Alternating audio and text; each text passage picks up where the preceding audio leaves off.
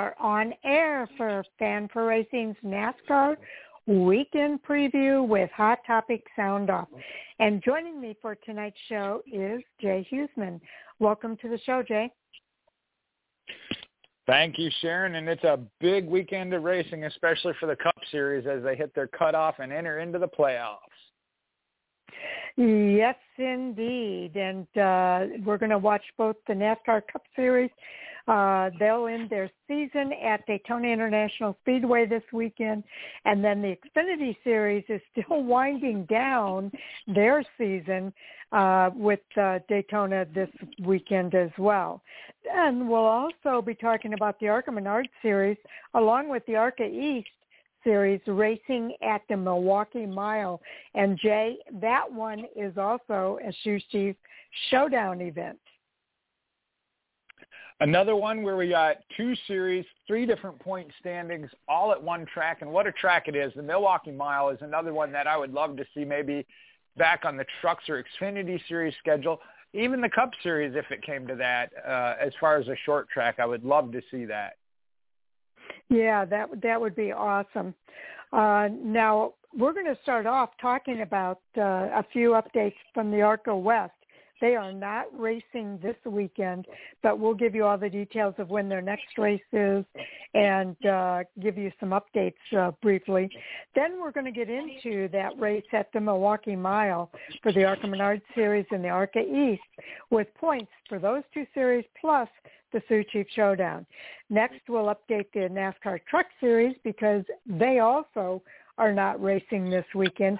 They had their first race of their playoffs last week, and now they're on a break. Then we're going to preview the NASCAR Xfinity Series and the Cup Series season finale at Daytona International Speedway.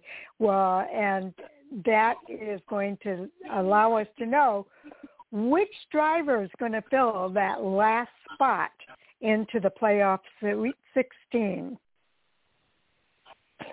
Going to be interesting. We know Kevin Harvick is safe now, but you mentioned it. We have one more spot to fill. Points-wise, it comes down to Tyler Reddick and Austin Dillon at Richard Childress Racing, but they could both be knocked out. Not only could they knock each other out, they could both be knocked out by a new first-time winner outside the top 16.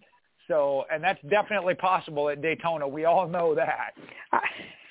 Took the words right out of my mouth. That is definitely possible at Daytona. So definitely stay tuned for our preview. And then at 10 o'clock, we're going to get into our Hot Topic Sound Off.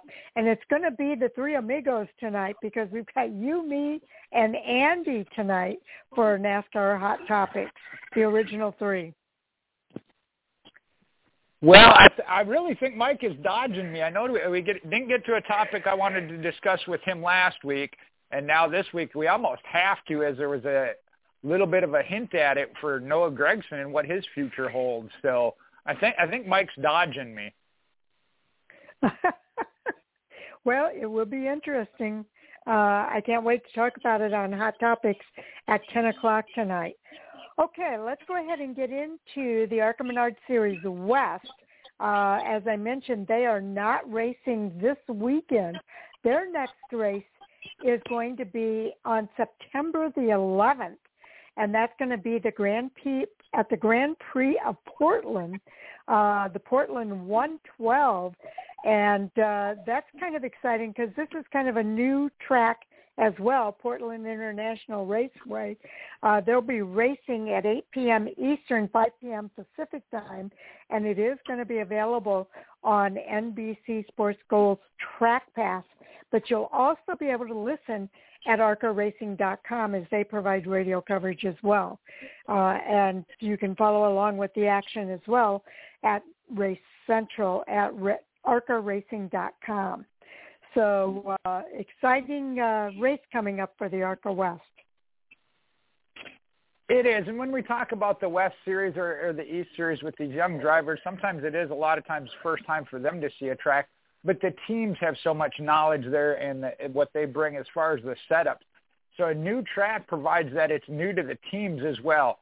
On the West Coast there in Portland, Going to be interesting then to see how that plays out for the ARCA Menards Series. Like I said, leans a little more on the teams themselves then that have some notes to build on, but also which drivers can adapt to it quicker than anybody else. So driver experience does obviously play a factor as well.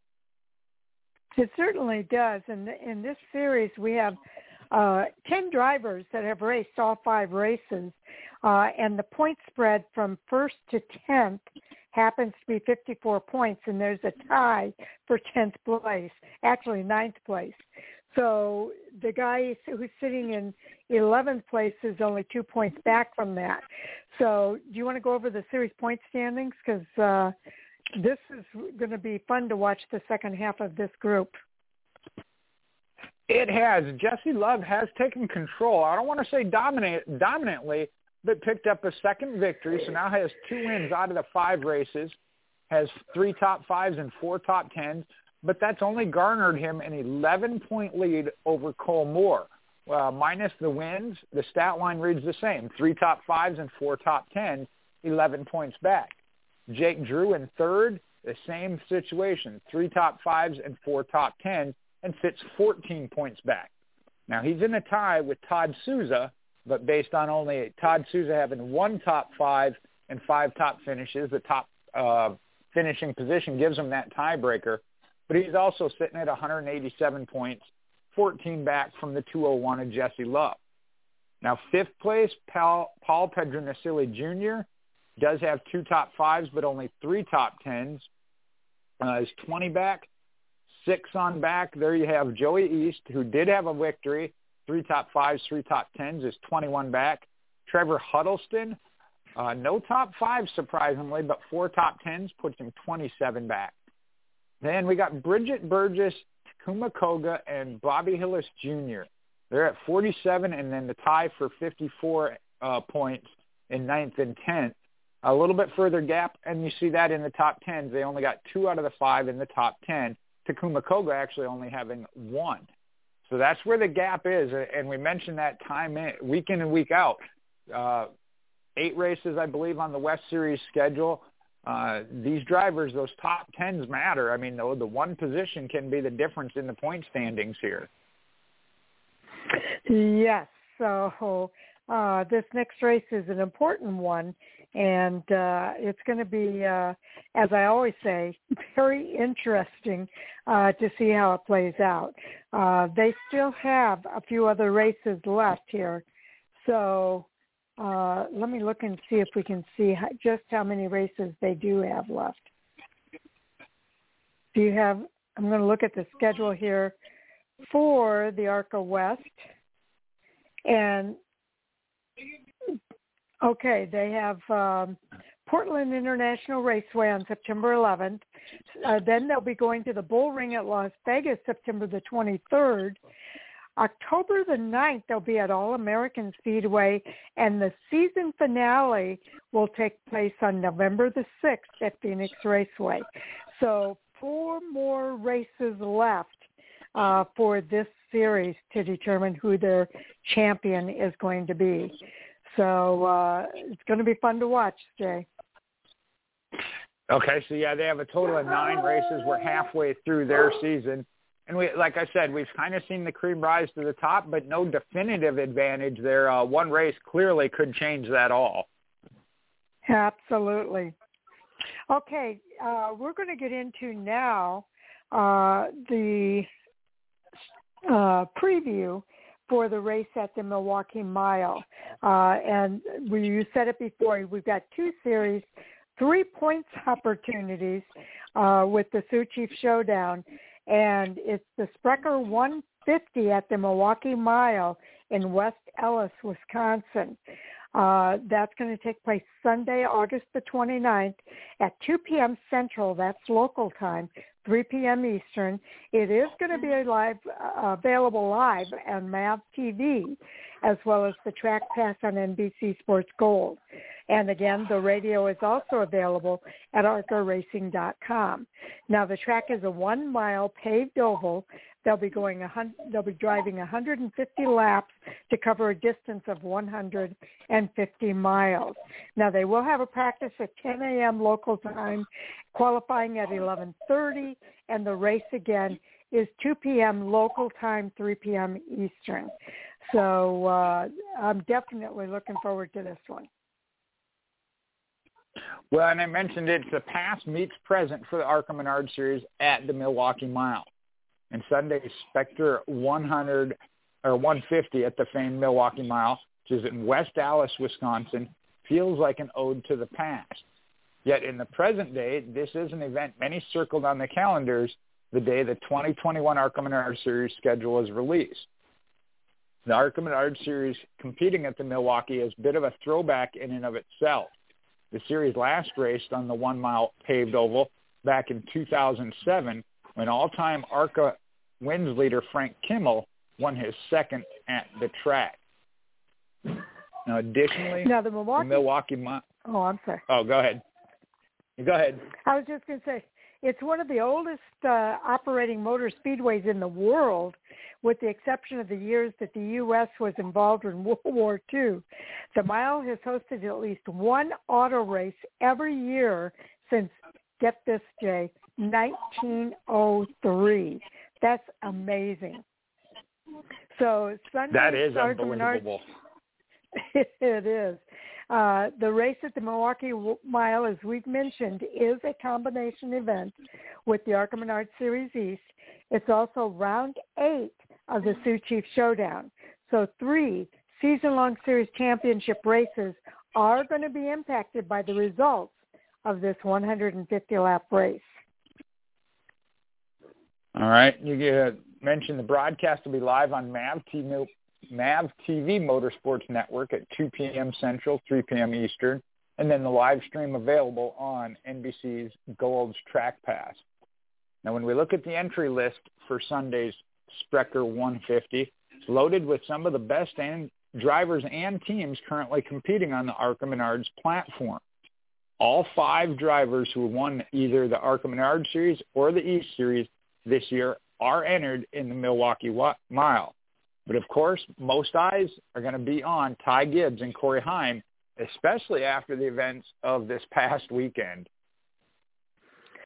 That's right. The 18-year-old Gibbs and the 19-year-old Heim are tied on top of the ARCA Menards Series standings after 15 of 20 races. So this one is winding down too, Jay.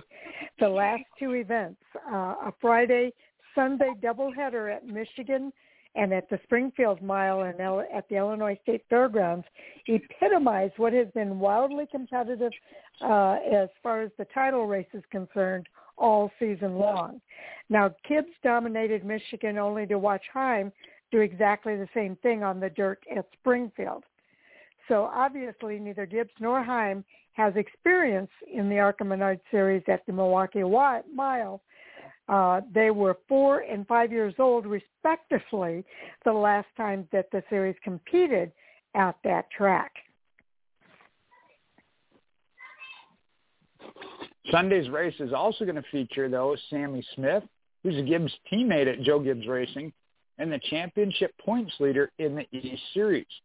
The 17-year-old has a relatively comfortable 19-point lead in those standings, but after a crash and an 18th place finish in the most recent East race at Iowa Speedway, he can't afford many more slips.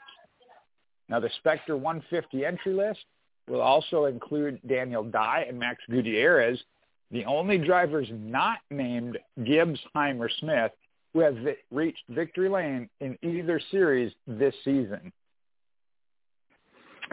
2 of the 3 defending champions on the ARCA Menards Series platform are entered at the Milwaukee Mile.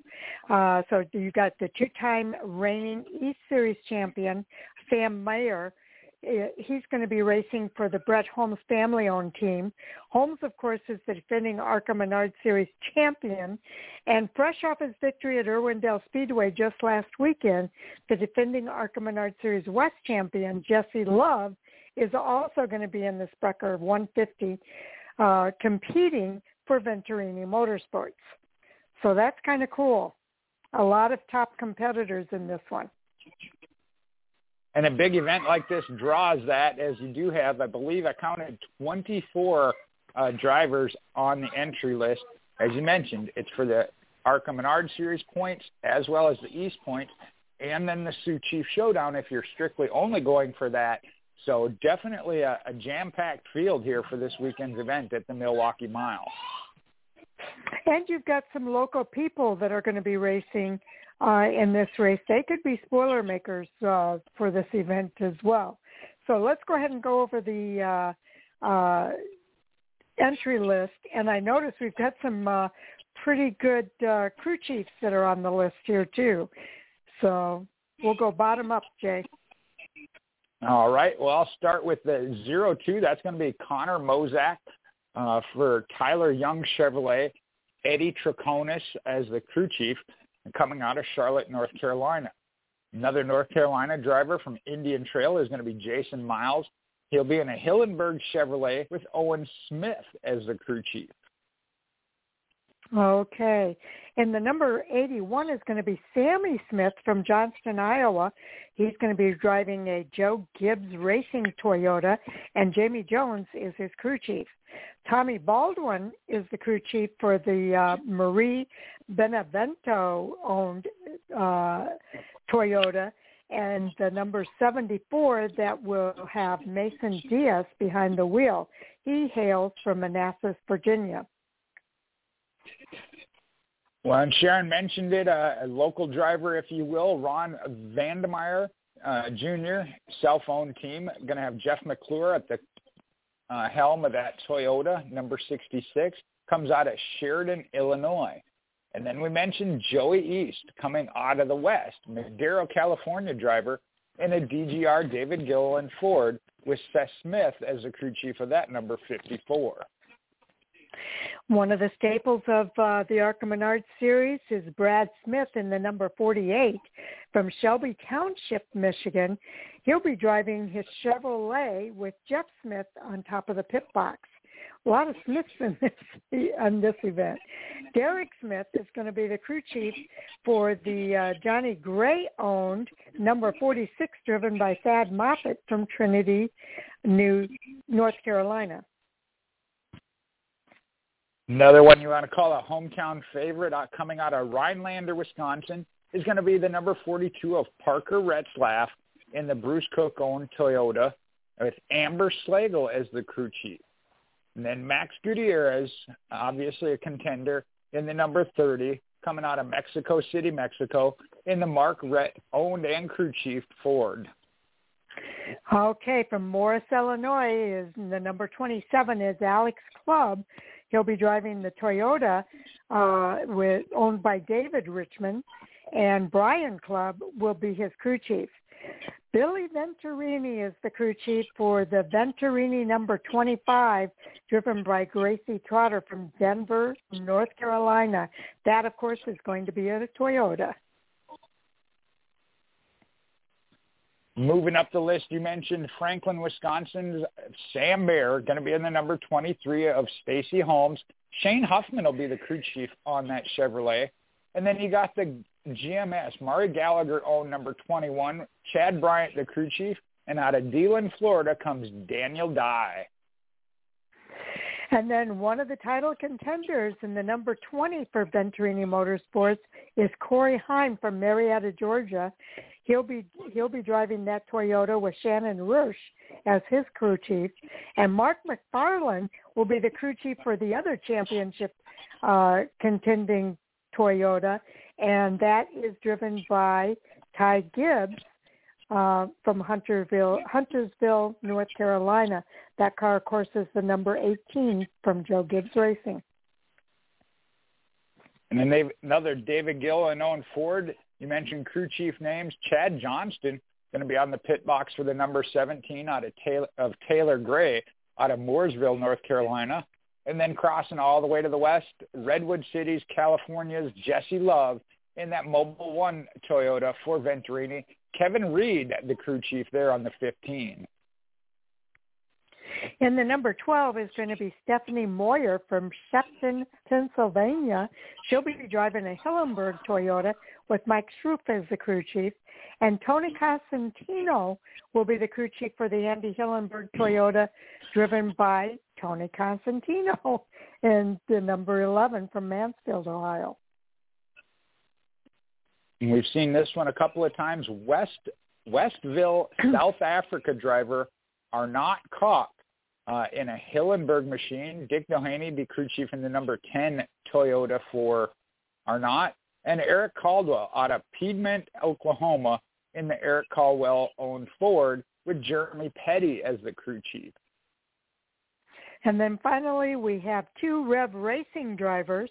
In the number 6 is Raja Caruth from Washington, D.C. He'll have Glenn Parker on top of his pit box. Steve Plattenberger will be on top of the pit box for the other Rev Racing-owned Chevrolet. And that will be driven by Nick Sanchez from Miami, Florida. He'll be in that number 2 Rev Racing machine. You know what I like about this, Jay? We've got people from, ARCA has traditionally been known as a regional Midwest series. Not only are we seeing people from the East and the West coming together to compete in these events, we've got somebody from South Africa. This has now become, and Mexico. So this is really an international event. We've got 2 international drivers in this event this weekend. It has. We've seen it on the west side, a couple more. We got Takuma Koga out there from Japan. But to see it come together here in the Midwest, in the main ARCA series, really is cool. You're right. That's very special. And I love to see that as we see this ARCA Menards series under the NASCAR umbrella, and then bringing the East and the West, which used to be the Can-Am, also under the ARCA Menards series from underneath, coming into one entity has been really tremendous. It really has. It really has. And it's been fun to watch how this is kind of transitioning. Excuse me. I want to throw a twist at you. Normally when we pick winners, I'll let you go first, but we're going to take 2 drivers off the table. We'll take Corey Heim and Ty Gibbs off the table. Who's your pick other than those 2? I'm going to say Max Gutierrez. Okay, that was one of them I had considered. The other one I think really could, and if I'm not mistaken, was running right with them at I drew a blank. The track in Minnesota. It'll come back to me unless you can think of it off the top. Elko. I kept thinking Eldora, and I'm like, that's not right. You're right, Elko. Nick Sanchez, I think, has a real good shot at it, at least mixing it up with them. And if he's able to capitalize on any situation that might happen between Ty Gibbs and Corey Heim. Yeah, I say Max Gutierrez, and I have a lot of faith in him. But you've got other drivers like Sammy Smith, who's won already this year, Sam Mayer, who's last year's champion, Jesse Love, last year's champion in the West, and, of course, the 2 that we're not saying. Those 2 are certainly going to be contenders as well.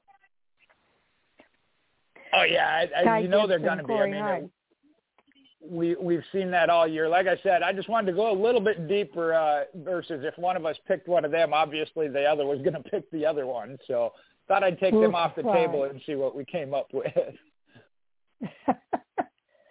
Okay, well, it's always fun to watch these races without a doubt.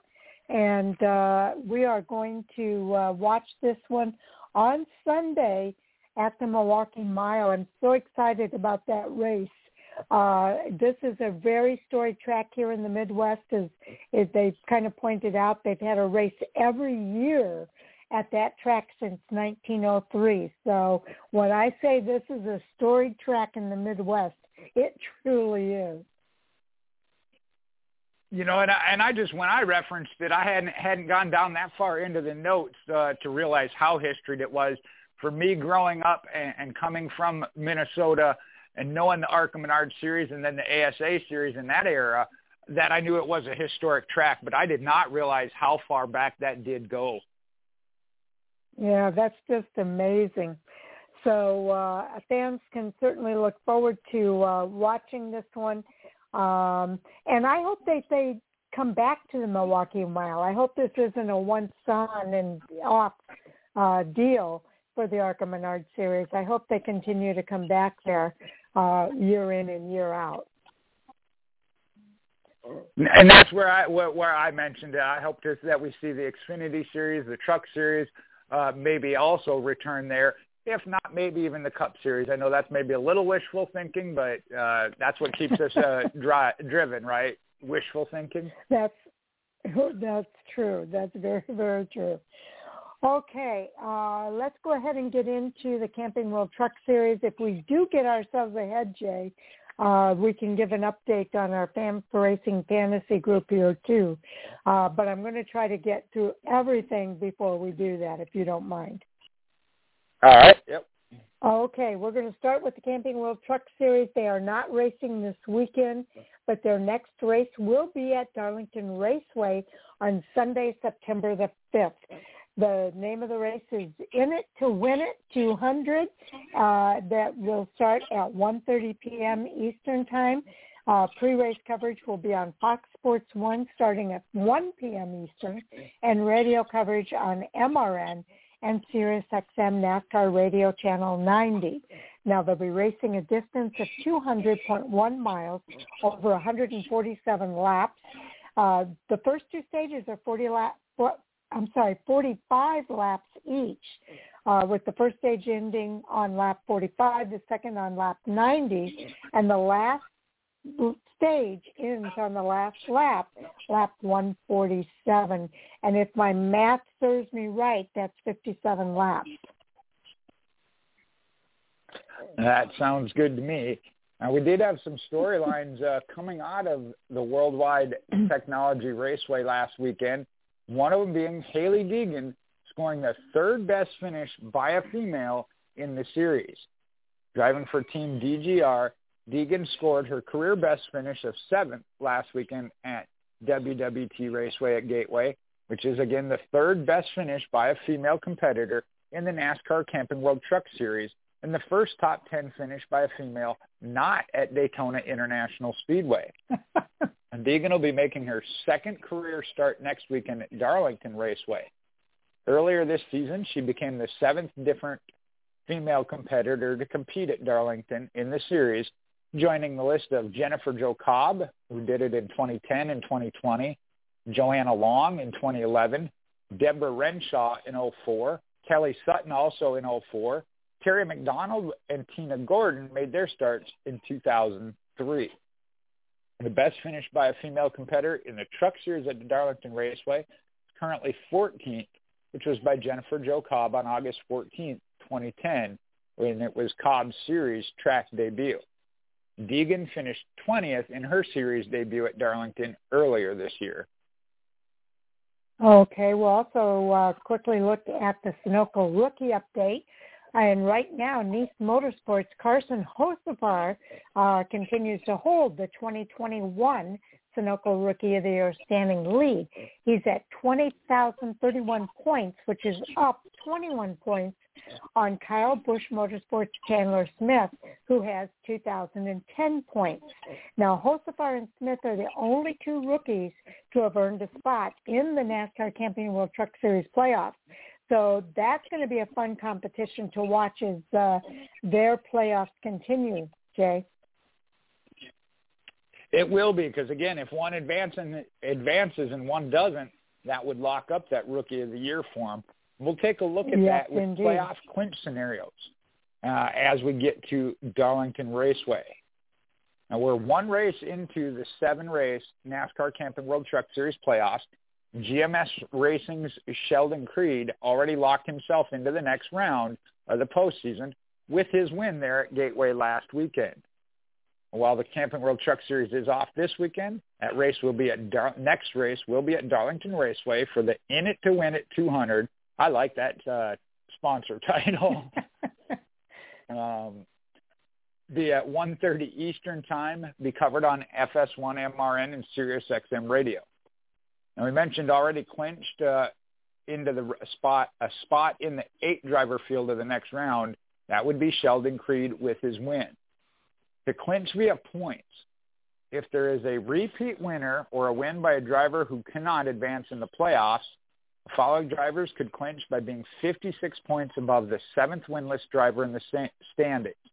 The same point requirement listed would hold true if a new win comes from among John Hunter Nemechek, Ben Rhodes, Matt Crafton, Stuart Friesen, Austin Hill, or Carson Hocevar. So we'll start with Nemechek, can only clinch with help, along with Ben Rhodes, Matt Crafton, Stuart Friesen, Austin Hill, and Carson Hocevar.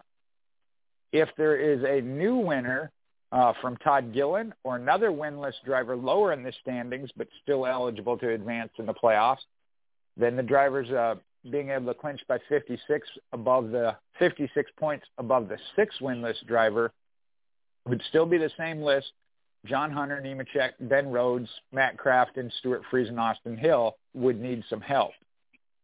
All of these drivers, with a couple more, can clinch via win. Nemechek, Rhodes, Crafton, Friesen, Hill, but also mention Carson Hocevar, Todd Gillen, Zane Smith, and Chandler Smith, as they are still, those are your 10 drivers that started the playoffs. When we look at the points, Creed locked in on wins. Nemechek is at, right now, 55 points above that cut line. Ben Rhodes, third, is 52 up. Matt Crafton in fourth is 33 points up. Stuart Friesen is 31 to the good. Sixth place, Austin Hill, is only 21 to the good. Carson Hocevar, one of the rookies mentioned, is 13 to the good. Eighth place, Todd Gillen, is 10 to the good. This first round, they eliminate 2. Right now, that would be the Smiths. Zane Smith is at minus 10, and Chandler Smith at minus 18. So those are the 2 below that cut line as it stands right now. Okay. Well, let's talk about the defending champion, who is the only driver who has secured his spot into the next round, and that's GMS Racing Sheldon Creed. He actually kicked off the playoffs with a dominating win last week at WWT Raceway at Gateway. So he's kind of made a statement, I'd say, Jay. He's here to repeat. Creed opened the 2021 NASCAR Camping World Truck Series playoffs with a dominating win at Gateway, leading 142 of the 163-lap race, and that went into overtime. It was his second win this season and his 7th win of his career. The victory at Gateway guarantees Creed a spot into the next round. So last season, Creed earned a spot in the Championship 4 round of the playoffs and won the season finale at Phoenix Raceway to take home the title. This season, Creed is motivated at the opportunity to become just the second driver all time to win back-to-back championships in the Camping World Truck Series. And if I didn't know that you had the notes right in front of you, I'd ask you if you knew who that was. I would have known the driver, but not. I would have known the driver, but not the years. Okay. If he's able to accomplish that feat, he would match Matt Crafton, who won back-to-back championships, and he was the first driver to do it in 2013 and 14. If he were to win the championship again this year, and I'm talking about Sheldon Creed, he would also become just the 5th driver with multiple titles in the series. So that's pretty cool. Let's it certainly is, and that's quite the list he would join. It is. We'll go over the drivers that are on that list. And the driver with the most championships is Ron Hornaday Jr. He has 4 titles in 2009, 7, 98, and 96. Matt Crafton has 3 titles, including his back-to-back titles in 13 and 14. He also won the title in 2019. Jack Sprague also has 3 titles in 97, 99, and in 2001. Todd Bodine is the only driver who has 2 titles in 2010 and 2006. Now, the remaining drivers that I'm going to list here go back to 1995, are the drivers who currently have one title, starting with Sheldon Creed last year, Brett Moffitt in 2018. In 17, it was Christopher Bell. In 16, Johnny Sauter. In 15, it was Eric Jones. In 2012, it was James Buescher. In 2011, Austin Dillon. In 2008, it was Johnny Benson Jr. In 2005, it was Ted Musgrave. In 2004, Bobby Hamilton. In 2003, it was Travis Kvapil. In 2002, it was Mike Bliss. In 2000, Greg Biffle. And in 1995, it was Mike Skinner. So that's quite a dignitary list there of champions in the Camping World Truck Series. Let's take a look at the series point standings for the Truck Series because, as I mentioned, they're not racing this weekend, and I want to make sure fans stay abreast with what those points are. All right, and it's Sheldon Creed locked in on points. Nemechek 55 to the good. Had a mulligan, had to take that mulligan, but still sits pretty good. Ben Rhodes at 52. Those two are pretty secure, I'd say. Matt Crafton and Stuart Friesen kind of in a mid-range. They should easily make it into the second round here on points, if nothing else, at 33 and 31 points to the good. Austin Hill at 21, Carson Hocevar at 13, and Todd Gilliland at 10, I think are the most vulnerable. And then I mentioned you have Zane Smith and Chandler Smith, the two drivers on the outside right now, minus 10 and minus 18, that at this point are the ones that are going to be eliminated following the round. Yeah, I think coming into this, Sheldon Creed was third, and that win made all the difference in the world. So, you know, it's just stay on. I know we repeated it. It's always good to know exactly what those point standings are before watching those races. Again, we're ahead, Jay, but let's go ahead and get into the Xfinity Series because we seem to need that extra time when we get into the Cup Series. So I'm going to go over the details here first. The race is this weekend at Daytona International Speedway, the Wawa 250, and that race will be tomorrow night, Friday, August the 27th at 7:30 p.m. Eastern Time. Television coverage and pre-race coverage will start at 7 p.m. Eastern Time on NBC Sports Network, and radio coverage on MRN and SiriusXM NASCAR Radio Channel 90. They'll be racing a distance of 250 miles over 100 laps. Stage 1 and 2 are 30 laps apiece, with Stage 1 ending on lap 30, Stage 2 on lap 60, and the last stage will be 40 laps, and that ends on lap 100. So what do we have in the Xfinity Series here? Well, I know we covered this on Hot Topics, a great thing all the way around, as most of us believe, and that's NFL Hall of Famer Emmitt Smith teaming up with Jesse Iwuji for a NASCAR Xfinity Series team next year. Iwuji has partnered with the Hall of Fame running back Emmitt Smith, and it'll form Jesse Iwuji Motorsports starting with the 2022 NASCAR Xfinity Series season. Iwuji and Smith will use esports and STEM to connect with lower-income communities to empower individuals and show them that anything is possible. Iwuji has always had a focus on racial equality and inclusion in NASCAR, as well as a passion to run full-time in the series. Iwuji currently serves in the U.S. Navy Reserves and was active duty in the Navy from 2010 to 2017. He's competed in 5 Xfinity Series races, including Pocono Raceway this season for Mike Harmon Racing. He's got 14 Camping World Truck Series starts over 4 years as well. Now, Smith and Iwuji share a lot of the same goals with this new partnership. Manufacturer and car number, as well as sponsorship, will be announced at a later date. And I thought I saw that they were going with the number 99, if I'm not mistaken. Okay. Yeah, that would be interesting. if they come up with that number, because then you got to wonder. I'm trying to think, is Daniel Suarez in the 96 or is he in the 99? That's on the Cup side, though, not in the Xfinity. Oh, you're right. We're talking Xfinity. Okay, I'm trying to remember cool. from any of the press releases if that was a car number on the car or if somewhere I thought I saw that it was the number 99, but I'm not 100% sure on that. Oh, okay. So we'll wait for the official word. Okay, now Austin Cindric hopes that he's able to grab a Daytona season sweep.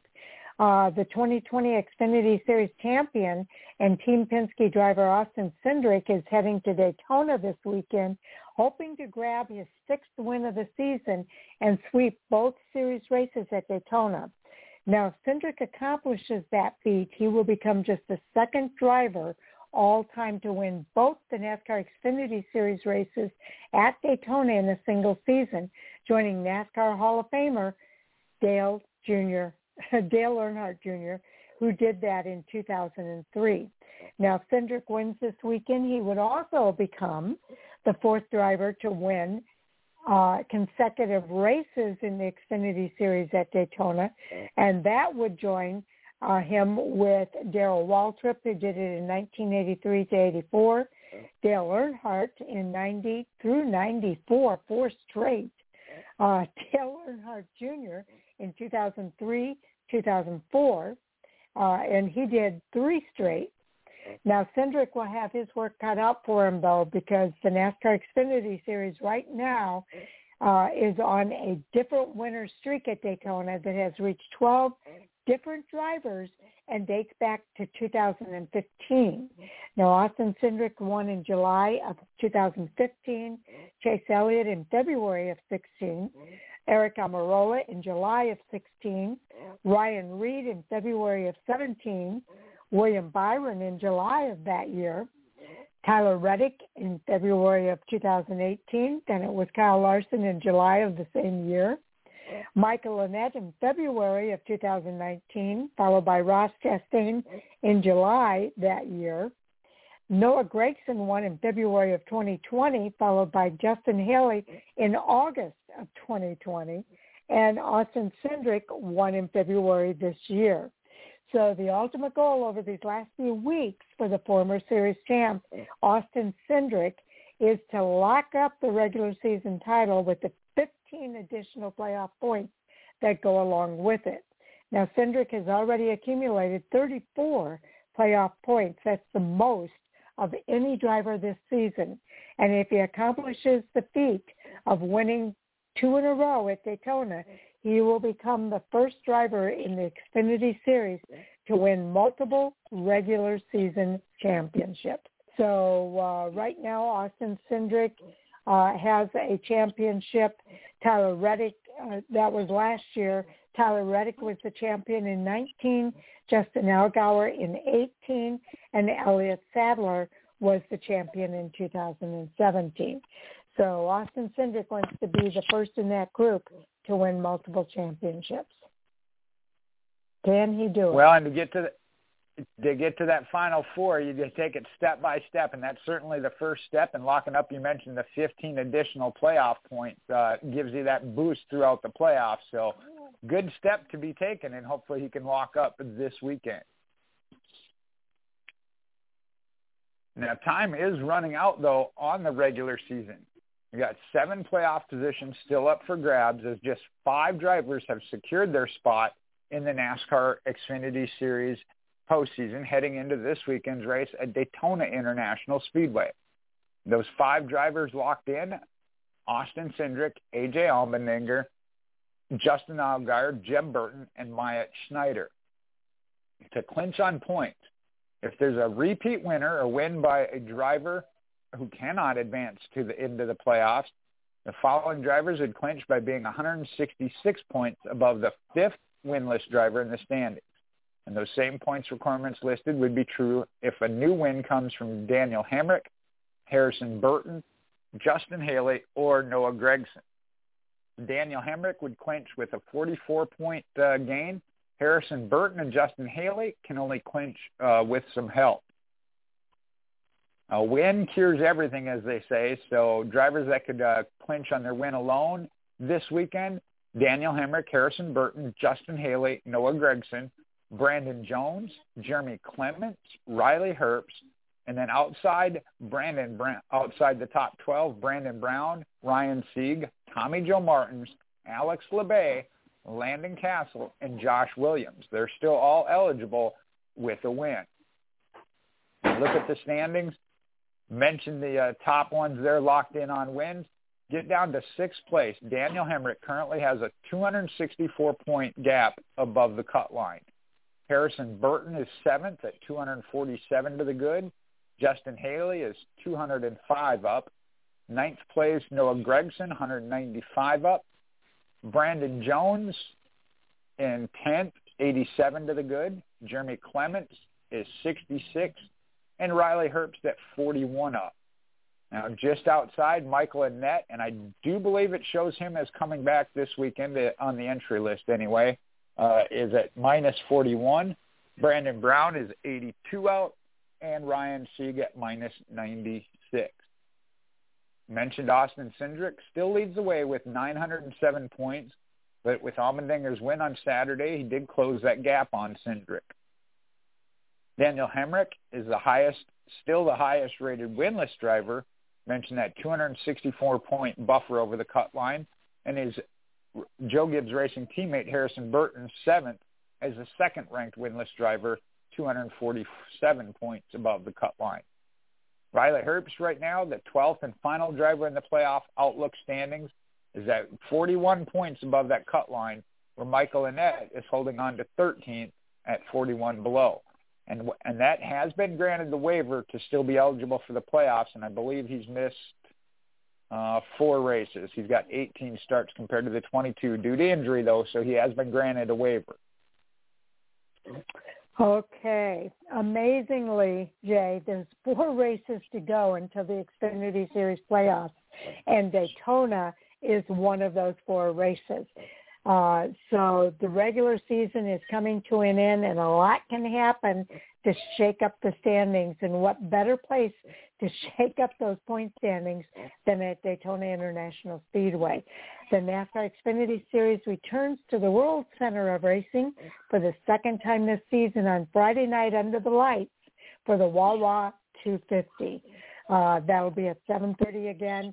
And NBC Sports Network, that's Eastern Time, and you can also find it on Sirius XM NASCAR Radio as well as MRN. Now, A.J. Allmendinger continued his winning ways last week at Michigan International Speedway. He captured his 3rd victory of the season in the number 16 Colleague Racing Chevrolet. Now, Allmendinger's win came in a triple overtime, and he was able to beat Joe Gibbs Racing's Brandon Jones by a mere 0.163 seconds. With another win for Allmendinger, all the spots are up for grabs in the Xfinity Series playoff standings still remain. So this weekend's Wawa 250 at Daytona will be the 60th Xfinity Series race at the Superspeedway. In the season opener in February, we've talked about it, Austin Cindric was the victor, and there were 16 lead changes and 9 cautions for 42 laps. Cindric won over Brad Moffitt by a mere 0.104 seconds. So that's how close the racing is at Daytona. There, the inaugural NASCAR Xfinity Series race was on February 13th of 1982, and it was won by NASCAR Hall of Famer Dale Earnhardt.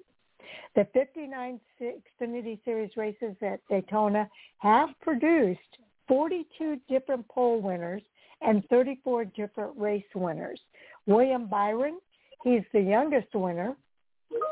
In 2017, he was just 19 years, 6 months, and 1 day old. Bobby Allison holds the record for the oldest winner.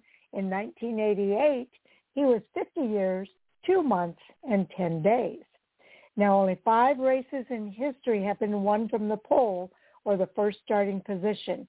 That happened in 2002, 3, 8, 9, and 21, including Austin Cindric's win earlier this year.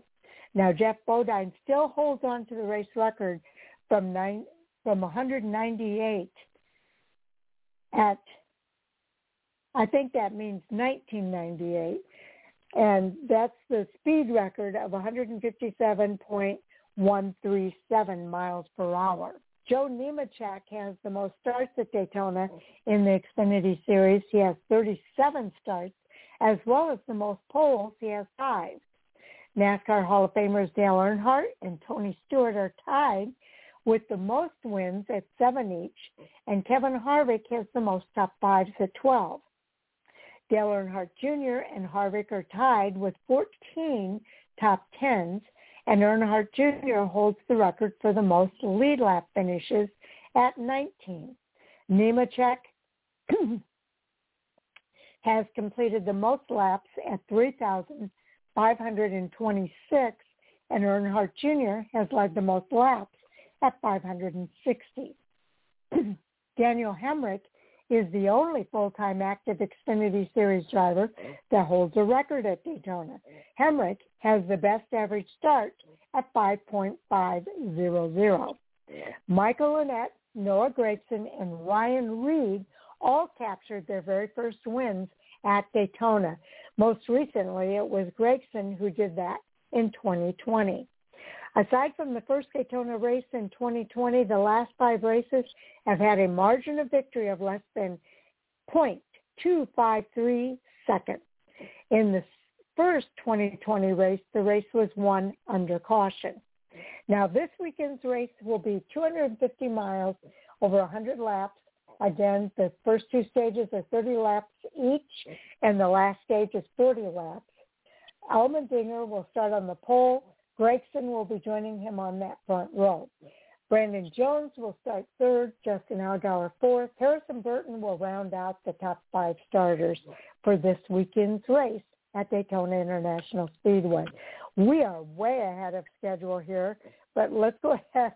And then I think what we'll do after we do the update for the fantasy game that we play, Jay, we'll look at some of the news stories that are up in the Xfinity Series and the Cup Series and so on. Okay, so let's go on to the Cup Series. The Cup Series is racing the Coke Zero Sugar 400 at Daytona this weekend. That race will take place Saturday night under the lights, August the 28th at 7 p.m. Eastern Time. NBC will carry the pre-race coverage starting at 6:30 p.m. And again, radio coverage is on MRN and Sirius XM NASCAR Channel 20. Now, they'll be racing this race distance of 400 miles over 160 laps. The first 2 stages are 50 laps apiece. Stage 1 ends on lap 50, stage 2 on lap 100, and the final stage is 60 laps, and that will end on lap 160. So what's we're going to cover for the Cup Series? Yeah, we'll cover some of the news stories, as you mentioned right now. Advanced Auto Parts and Ryan Blaney shining light on local tracks. Advanced Auto Parts, which is a leading automotive aftermarket parts retailer and entitlement sponsor of the NASCAR Advanced Auto Parts Weekly Series, the NAAPWS, will award $1,200 to Berlin Raceway in Marne, Michigan, and Elko Speedway in Elko, Newmarket, Minnesota, after Ryan Blaney's NASCAR Cup Series win at Michigan International Speedway from Sunday, August 22nd. Advance is using its associate sponsorship of Ryan Blaney and Team Penske's number 12 Ford to shine light on NASCAR-sanctioned local tracks across the U.S. and Canada that are part of the NAAPWS. Berlin Raceway and Elko Speedway were featured on Blaney's car at Michigan. For every Blaney victory in 2021, the local NASCAR tracks featured on his car each received $1,200 to be used for track operations, local driver winnings, or supporting a charity of the track's choosing. Limeland Motorsports Park and Bethel Motor Speedway will be on Blaney's Daytona car hoping for their shot at $1,200 this weekend. Now, this season, Advance has also brought awareness to NASCAR's local tracks through its Advance My Track Challenge. The program encouraged race fans to vote for their favorite NASCAR home track, with the track receiving the most votes, claiming a $50,000 grand prize. Berlin Raceway was announced as the program's inaugural winner back in May of 2021. That's really cool. I didn't realize that ARCA was on there. That is very cool. Okay, now Stewart-Haas Racing's Kevin Harvick is teaming up with Subway. This is kind of a reunion because a lot of people will remember Tony Stewart being part of Subway's sponsorship. Subway Restaurants, the world's largest quick-service restaurant brand, will begin its association with Stewart-Haas Racing when it debuts on the number Ford of Kevin Harvick during the September 18 Cup Series race at Bristol Motor Speedway. Now, Subway will return as primary partner of the number 14 October 24th at Kansas Speedway in Kansas City. For all other races, Subway will be an associate sponsor on the number 4 Ford. So that's pretty cool to see Subway back with Tony Stewart, Stewart-Haas Racing, but this time on the car of the number 4 for Bristol and also at Kansas Speedway. So pretty cool. Right. I always like to see a sponsor like that come back. So another one, Carnomaly, is going to join Landon Castle at Daytona and Talladega. Carnomaly, which is the world's leading automotive crypto company with an eye on revolutionizing the future of the automotive industry, will serve as a primary partner for Castle in both races. And Castle will pilot the number 96 Toyota for the Gaunt Brothers Racing this weekend at Daytona as they bring that sponsorship forward. Okay, here's a spoiler alert for Daytona. While the majority of the competitors this weekend are vying for playoffs and running for points and wins in the NASCAR Cup Series Championship, 8 drivers are entered in the Coke Zero Sugar 400 that are not running for the title in the series. But they are looking to play the spoiler by grabbing a win this weekend. That includes drivers from outside the series.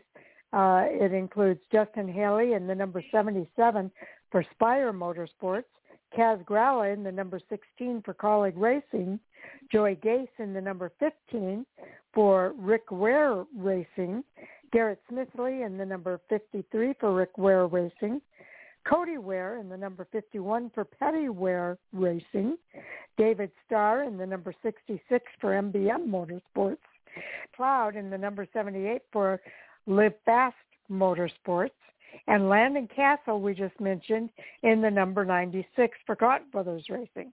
Of the 8, Spire Motorsports driver Justin Haley is the only one to have already won at Daytona in the Cup Series before taking the checkered flag in the rain-shortened summer race in 2019. So some of those are Cup Series drivers, I guess, but quite a few of those are part-timers. So it's fun to see them entering this race.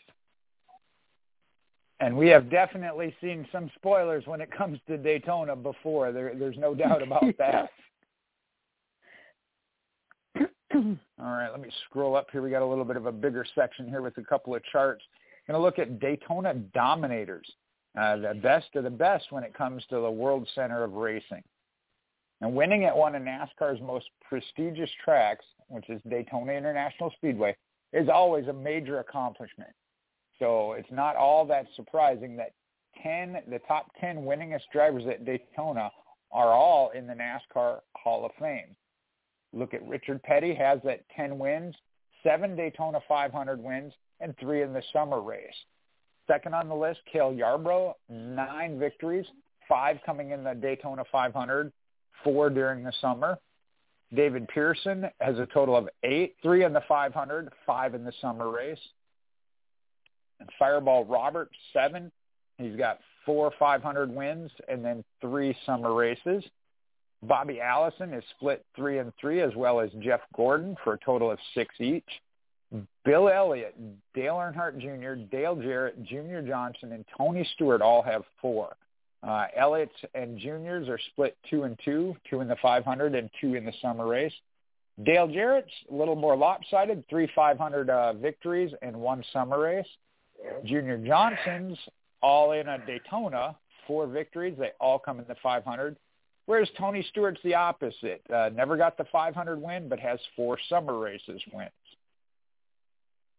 Now this weekend, the NASCAR Cup Series field will have 14 former Daytona International Speedway winners entered, led by Denny Hamlin with 3 wins. And the most recent winner at Daytona that is entered into this weekend is Michael McDowell, who won the 2021 Daytona 500 earlier this season. Now, McDowell heads into this weekend looking to become the 6th different driver in NASCAR Cup Series history to sweep both Daytona races, the 500 and the summer race, in a single season. He would join Fireball Roberts, who did it in 1962 for the 500 and the Firecracker 250. Cale Yarborough in 1968. And then it was the Daytona 500 Firecracker 400. Leroy Yarborough in 1969, again the 500 and the Firecracker 400. Bobby Allison did it in 1982, and Jimmy Johnson in 2013, and that's when it was the Daytona 500, and then the Coke Zero 400 powered by Coca-Cola.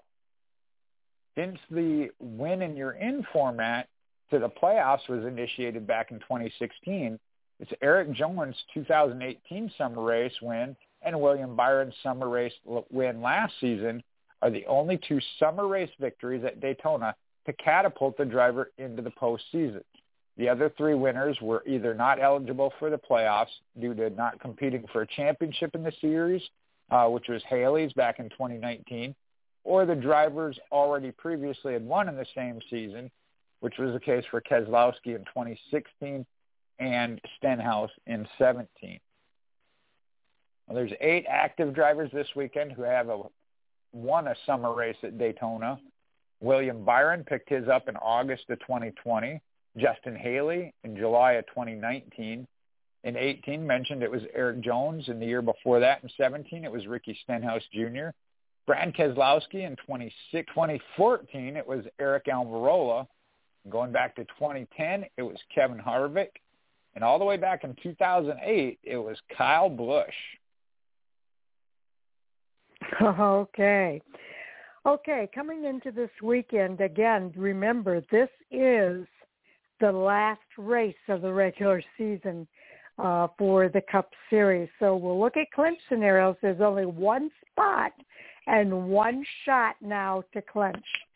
So this weekend's NASCAR Cup Series regular season finale at Daytona is the last chance for drivers who have not clinched a spot in the playoffs to earn their way into the postseason. A total of 15 drivers have already clinched their playoff spot, leaving just 1 spot left for drivers to battle it out in the Coke Zero Sugar 400 this Saturday at 7 p.m. Eastern Time. Now, the drivers that have already clinched include Kyle Larson, Denny Hamlin, Kyle Busch, William Byron, Chase Elliott, Martin Truex Jr., Ryan Blaney, Joey Logano, Kevin Harvick, Brad Keselowski, Alex Bowman, Kurt Busch, Christopher Bell, Michael McDowell, and Eric Almirola. The following drivers can clinch via points if there's a repeat winner or a win by a driver who cannot advance to the playoffs. The following drivers can clinch by being ahead of the 4th winless driver in the standings. The same point requirements listed below would hold true if a new win comes from among Denny Hamlin or Kevin Harvick. So Tyler Reddick would clinch with 31 points, and Austin Dillon can only clinch with some help. These drivers can clinch with a win. So a win alone is going to help them clinch their spot. So Tyler Reddick, he has an average finish at Daytona of 27.8. Austin Dillon, who has an average finish at Daytona of 14.8. Matt DiBenedetto's average finish there is 21.3. Chris Buescher, 21. Ricky Stenhouse Jr., 19.5. Ross Chastain, 18.2. Bubba Wallace at 15.1. Chase Briscoe at 19.0. Eric Jones at 22.6. Daniel Suarez at 31.6. Ryan Newman at 19.1. Ryan Preece at 22.4. Cole Custer at 26.0. Anthony Alfredo at 32.0. And Corey LaJoie, whose average finish at Daytona is 18.7. So that's kind of an interesting stat that they put there for those drivers that need a win to get in. Now, the 2021 outlook for following race number 25, okay, which is the race last week. You've got Kyle Larson in the lead. He's got 1,004 points. He's got 37 playoff points, which includes 5 wins and 12 stage wins. Martin Truex Jr. at 789 points. He's got the 3 wins, 5 stages that give him 20 playoff points. Alex Bowman at 674 points, 3 wins, 15 playoff points. Kyle Busch, 2 wins, 5 stage wins, and 15 playoff points. Chase Elliott at 820 has the 2 wins and 2 stage wins, giving him 12 playoff points. Ryan Blaney, 787, 2 wins, 4 stage wins, give him 14 playoff points. Now we get into the single digits for playoff points. With William Byron at 833, he's got 1 win, 3 stage wins for 8 points. Joey Logano, 772, 1 win, 4 stage wins for 9 playoff points. Brad Keselowski, the 1 win, 2 stage wins for 7 points. Kurt Busch, 1 win, 3 stage wins for 8 points. Christopher Bell, 1 win and no stage wins for 5 points. Also with no stage wins but a victory is Michael McDowell for 5 points and Eric Almirola for 5 playoff points. Denny Hamlin and Kevin Harvick have no wins, but Denny Hamlin has the 5 stage wins, giving him 5 playoff points. So they are both clinched in on points, leaving Tyler Reddick as the only driver on top of the line, but not clinched. He has no wins. He's got 3 stage wins for 3 playoff points. So there's another group of drivers that are below the cutoff line. They can get in if they can get a win. And again, those drivers are Dillon, DiBenedetto, Buescher, Stenhouse Jr., Chastain, Bubba Wallace, Chase Briscoe, the rookie, Eric Jones, Daniel Suarez, Ryan Newman, Ryan Preece, Cole Custer, Corey LaJoie, and Anthony Alfredo, another rookie. So Richard Childress Racing driver Tyler Reddick is just 25 points up off the playoff cut line heading into the regular season finale. Last season in the summer race at Daytona, Reddick put on a strong performance, but he was caught in the last 2 multi-car accidents at the end of the race to delegate him to a 29th place finish at the famed 2.5-mile superspeedway. Reddick has made 4 series starts at Daytona. Again, his average finish is 27.8. Just below Reddick in the standings is RCR's teammate Austin Dillon. He's in the 17th position of the playoff outlook. He's the first spot outside the cutoff line, and the 2 are separated by just 25 points. Dillon has made 16 starts at Daytona. He has 1 win there in 2018 at the Daytona 500, 3 top 5s, and 8 top 10s. So additionally, the regular season champion can be clinched by the following drivers. Okay, Kyle Larson can clinch if he can gain 32 points this weekend. Denny Hamlin, is only going to be able to clinch if he can get a win. Now, the regular season championship points battle has come down to the regular season finale at Daytona this weekend to see who's going to take home the trophy and the additional 15 playoff points. Denny Hamlin has made 31 starts at Daytona, grabbing 3 wins, all in the Daytona 500 in 2016, 19, and just last year. Now, he also has 11 top 5s, 12 top 10s, and his average finish at the track is 16.0. Kyle Larson, on the other hand, has made 14 starts at Daytona. He's posted 5 top 10s, and his average finish at the track is a 21.1. If Larson or Hamlin wins the Cup Series regular season championship, the winner will become just the 4th different driver in series history to win that prestigious award. Kyle Busch has 2 titles. He won in 2018 and 19. Kevin Harvick and Martin Truex have 1 title. Harvick won in 2020, Truex in 2017. So, wow, that was a big one. Well, and a lot of information there, but a big takeaway when they reseed, if looking at it, if Tyler Reddick is able to stay in on points, he has 3 playoff points, would be reseeded. Kevin Harvick would start 16th in points. Denny Hamlin not much better off in 14th, but he does have those 5 playoff points. That's just amazing to me following last year. Yeah, it really is. He had, a bunch of wins last year, and now not 1 win yet this season. Harvick having 9, and then Denny Hamlin having 8, I believe, was the stats from last year. So, yeah, both of them winless this year is just unbelievable. Now we're going to look at first-time winners aplenty at Daytona. And the one thing Daytona International Speedway is known for is the unpredictable finishes that on occasion produce first-time winners in the NASCAR Cup Series. In fact, the last 3 NASCAR Cup Series summer races at Daytona International Speedway have fashioned just that, the first-time winners.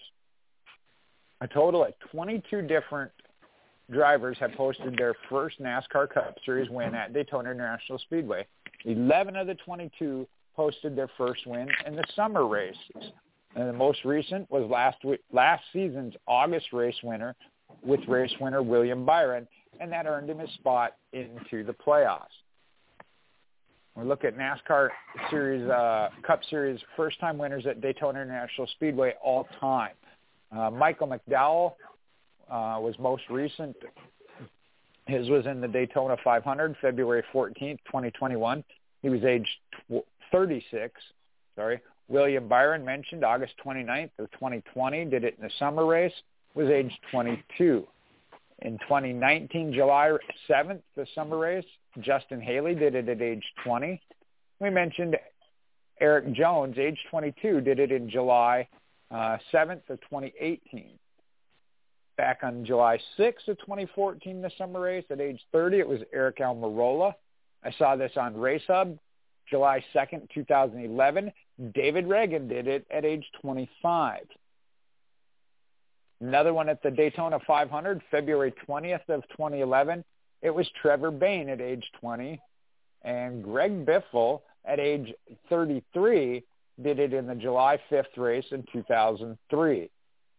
Maybe one of the most memorable ever, Michael Waltrip, able to do it February 18th, 2001. At age 37, picked up a Daytona 500 victory. Going a little further back in history, 1997, July 5th race at age 34, it was John Andretti. Another 37-year-old did it in 94, July 2nd. That was Jimmy Spencer. Sterling Marlin, another one to do it in the Daytona 500. February 20th, 1994, was age 36. Derek Cope, at the time he did it in 1990, February 18th, picked up his Daytona 500 victory at age 31. Greg Sachs, he picked one up in a summer race, July 4th, 1985, was age 32. Pete Hamilton picked up a Daytona 500 victory February 22nd, 1970. He was age 27. Mario Andretti was 26 when he picked up a 500 win, February 26, 1967. In 1966, the summer race, a Monday actually, age 28, was Sam McQuagg. Earl Balmer picked up a 500 win on Friday, February 25th in 1966. He was age 30. A.J. Foyt, we know, he picked up a summer race July 4th, on the 4th of July, 1964 at age 29. Bobby Isaac was 31, got his on Friday, February 21st, 1964. I take these back. The Friday ones might have been twin qualifiers, aren't they? I see that now, because it just says at Daytona International Speedway. I thought those Friday dates seemed odd. Tiny Lund at age 33, Sunday, February 24th, 1963. And then Johnny Rutherford, Friday, February 22nd, 1963, was 24 years old. Quite a range of ages there throughout that list. Yes, there certainly is. Okay, here's another big one. The perfect stage for the regular season finale. All eyes are going to be on the World Center of Racing this weekend at Daytona International Speedway. The 2.5-mile paved superspeedway oval has hosted 148 NASCAR Cup Series races since the inaugural race in 1959. 63 have been 500 miles. 58 were 400 miles, and 4 of those races were just 250 miles.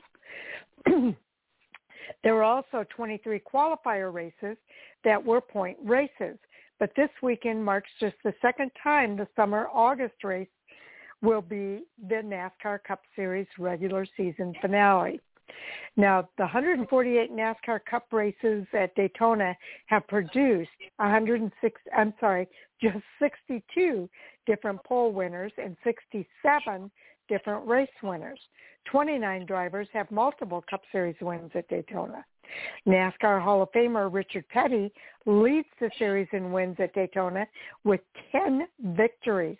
He won February of 64, also February of 66, February of 71, 73, 74. He won the July race in 75 and 77, the February race in 79 and in 81, and the July race in 84. Denny Hamlin won in February of 2016, 19, and 20, and he leads all active drivers in Daytona wins with 3.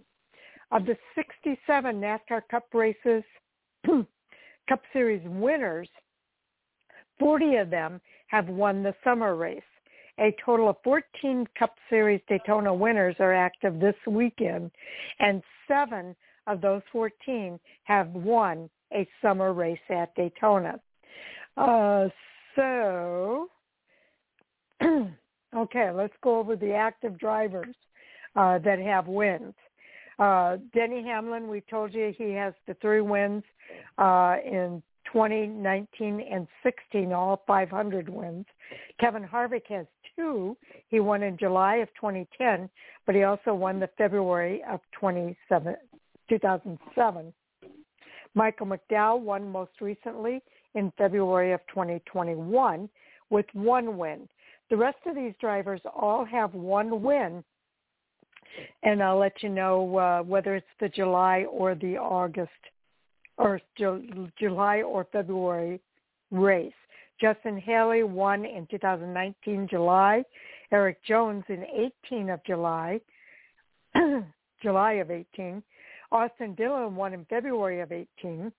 Ricky Stenhouse Jr., July of 17. Kurt Busch, February of 17. Brad Keselowski won in July of 16. Joey Logano, February of 15. Eric Almirola in 14 July. Kyle Busch in July of 2008. And Ryan Newman in February of 2008. Excuse me. NASCAR Hall of Famer David Pearson leads the series In summer race victories at Daytona, he has 5 summer wins in 61, 72, 73, 74, and 78. 5 drivers have posted consecutive summer race wins at Daytona, including Fireball Roberts in 62 to 63, A.J. Foyt 64 to 65, Cale Yarborough 67 to 68, David Pearson 72 to 74, and Tony Stewart 2005 to 6. The youngest Daytona summer race winner is Justin Haley. We mentioned him earlier. He won July 7th of 2019 at 20 years, 2 months, and 9 days. That's an all-time track record. Trevor Bayne in February 20th of 2011 was 20 years, 0 months, and 1 day.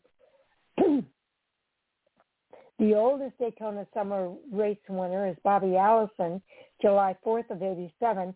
He was 49 years, 7 months, and 1 day. The all-time track record is Bobby Allison, February 14th of 88, at 50 years, 5 months, and 23 days.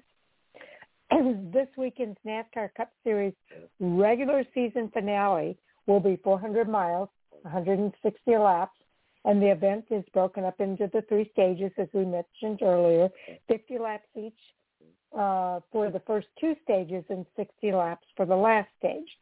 This weekend's starting lineups are determined by the metric qualifying, and as a result, Kyle Larson is starting from the pole, and his Hendrick Motorsports teammate William Byron is joining him on the front row. A total of 22 different starting positions have produced winners in the NASCAR Cup Series summer races at Daytona. The first starting position is the most proficient starting position in the field, producing more winners, 9, than any other starting position in the summer races at Daytona. The most recent driver to win from the pole, our first starting position at Daytona in the Cup Series, was NASCAR Hall of Famer Dale Earnhardt Jr., who did that in the 2015 July race.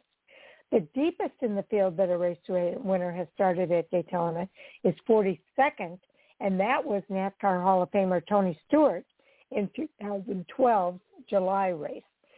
So a lot of information there for people to digest about this season finale that's coming up this weekend at Daytona. But, Jay, we do have time for you to get into our fantasy racing stats for the Fan4Racing group.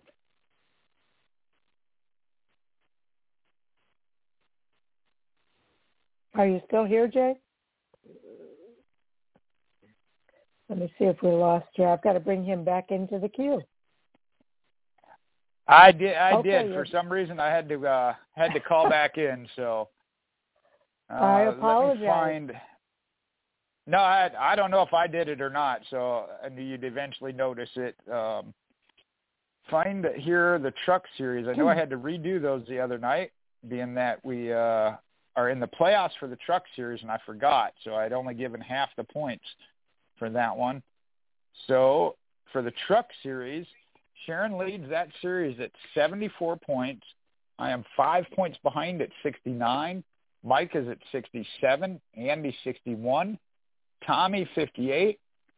Sam 54. Owen 51. And James at 40. So 34 points top to bottom for the Truck Series. And they are now at 16 points for each of us per race. Then we'll go to the Xfinity Series. Mike leads that one, 88 points. He's got a 3-point lead over myself at 85. Andy's right behind me at 83. And then Sam at 78, Sharon 74, James at 71, Tommy at 70, and Owen at 69. That one's only 19 points top to bottom. On the Cup side, Sam took over the points lead here. I had a rough week. He's got 123 points. I'm at 118. Mike is right behind me at 116. Then Owen at 111. Sharon at 109. And Tommy at 97. James at 94. And then Andy at 55, hanging with Chase Briscoe.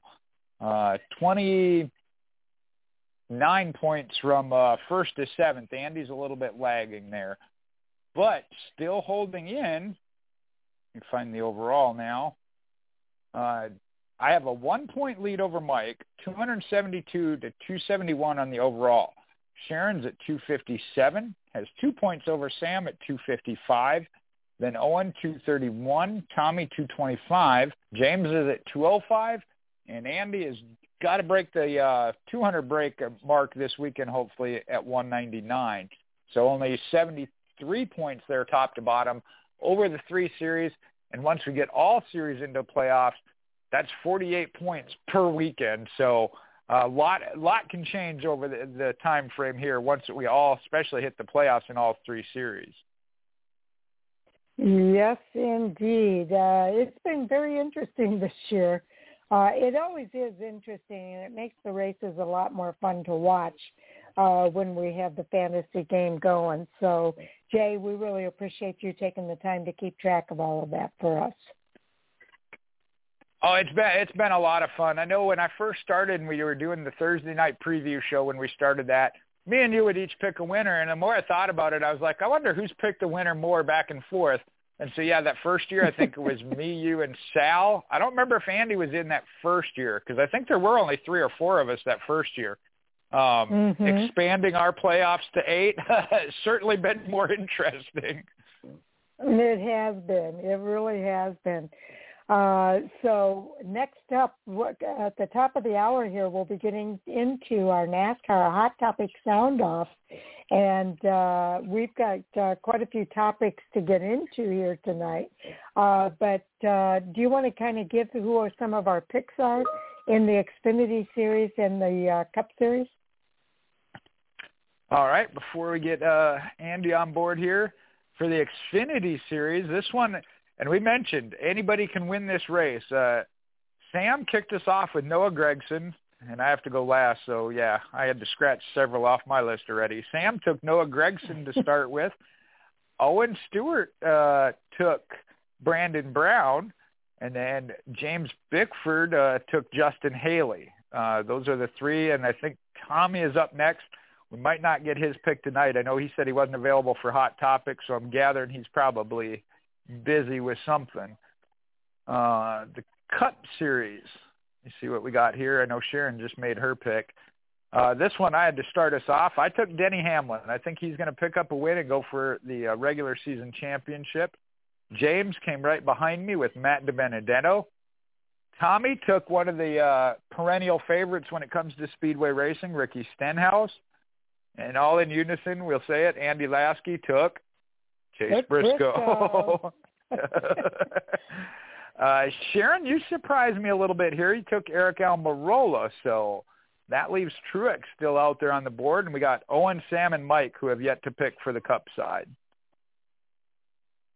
Okay, so it'll be interesting to see what happens this weekend at Daytona.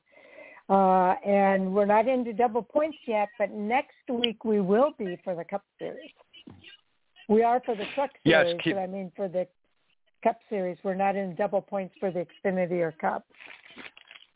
By all means, keep reminding me of that so I don't make that same mistake on the Cup Series. Okay, will do. Okay, we're expecting Andy to be joining us here shortly for Hot Topic Sound Off. This should be a good one. We've got a few topics here to talk about tonight. Jay, what's at the top of your list for Hot Topics tonight? Well, I mentioned it earlier, and I was trying to, throughout the show, to find it back. Noah Gragson hinted that his future, he can't announce it yet, but it's being locked up. So where do we think Noah Gragson is going to go next year? That's interesting. I had not seen that yet. I'm looking for where you posted that. Well, I originally put it up, like I said, I think prior to Monday's show. I think it was an interview on Race Hub where he said he had some news coming in the days to weeks. But didn't, and there wasn't any kind of hint of Cup, Xfinity, same team or not. Just that his future will be known here in the next couple of weeks. Okay. Interesting. So some landing spots for Noah Gragson for next year. That's a good question. Do you think he's going to be going to the Cup Series? Is that the hint here? I really don't see anything available at the Cup Series. Within the Xfinity Series, there's a lot of possibilities, one being staying right where he's at with Junior Motorsports. Dale Earnhardt Jr. even said it on Sunday's broadcast that they aren't ruling out, and I know we discussed this, and it is true, the Cup Series can only have 4 teams per owner. The Xfinity Series and the Truck Series do not have that, so Junior Motorsports can go 5 full-time rides if that's the case. Okay. Very interesting.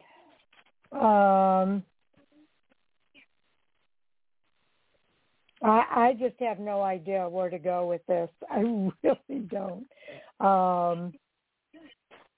For Noah Gragson, if he's not in the number 9 next year at Junior Motorsports,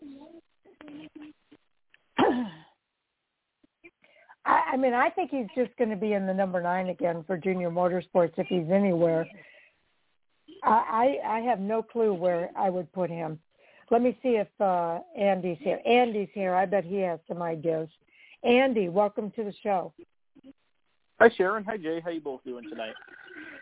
We're doing great. Good. We're talking about Noah Gragson. He's currently in the number 9 at Junior Motorsports, and I guess there's been some hints, although I have not seen them, about where he might be for next season because I don't have a clue for where Noah Gragson's going to be next season. Do you, Andy? I have not seen these hints. I guess, Jay, if you know what they are, I'd love to hear them. But my opinion is that I don't know that he's going to be back in that car. I think that the fact that they have moved ahead and already announced Josh Berry full-time, Sam Mayer full-time, I think you have to believe that with the relationship Justin Allgaier has with Brandt, that he'll be back. I think Michael Annett can probably come back if he wants to as he brings the Pilot Flying J sponsorship. I find it hard to believe that they would expand to 5 full-time cars. Jay is 100% correct in the sense that they can do it, but I have to wonder if the relationship has simply run its course. I don't know. I think that the fact that they've already moved on with 2 other drivers, 2 new drivers to be exact, to run full-time next year, I don't know. I think that Noah will land somewhere. He does seem to have funding and brings money to the table. So I think that he'll still be full-time in NASCAR next year, but I don't think it's going to be JR Motorsports in the number 9 car. Yeah, I have to agree. I mean, if he was going to be anywhere, I would leave him there, but I don't really see it. I just don't see it. I think he's run his course is right. He's had a better second half of the season than he had at the beginning of the year, but I don't think he's produced enough to really impress anybody to bring him on full-time anywhere. So, but if there's hints that he's going somewhere, I'd like to hear what those hints are too, Jay, because I just don't I can't think of a place for Noah Gragson, to be quite honest. So you're going to have to illuminate us. Well, in the interview I mentioned, I believe it was on Race Hub on either Tuesday or Wednesday, didn't indicate of where. It was just that a deal was being finalized that he would have an announcement as to where. So he must have something. I personally think he does stay at Junior Motorsports. Being that Dale Jr. has mentioned a couple of times of going to and being capable and possibly going to and willing to, if the situations were right, to a 5-car team. Now, we know that Josh Berry has signed for the number 8 to go full-time.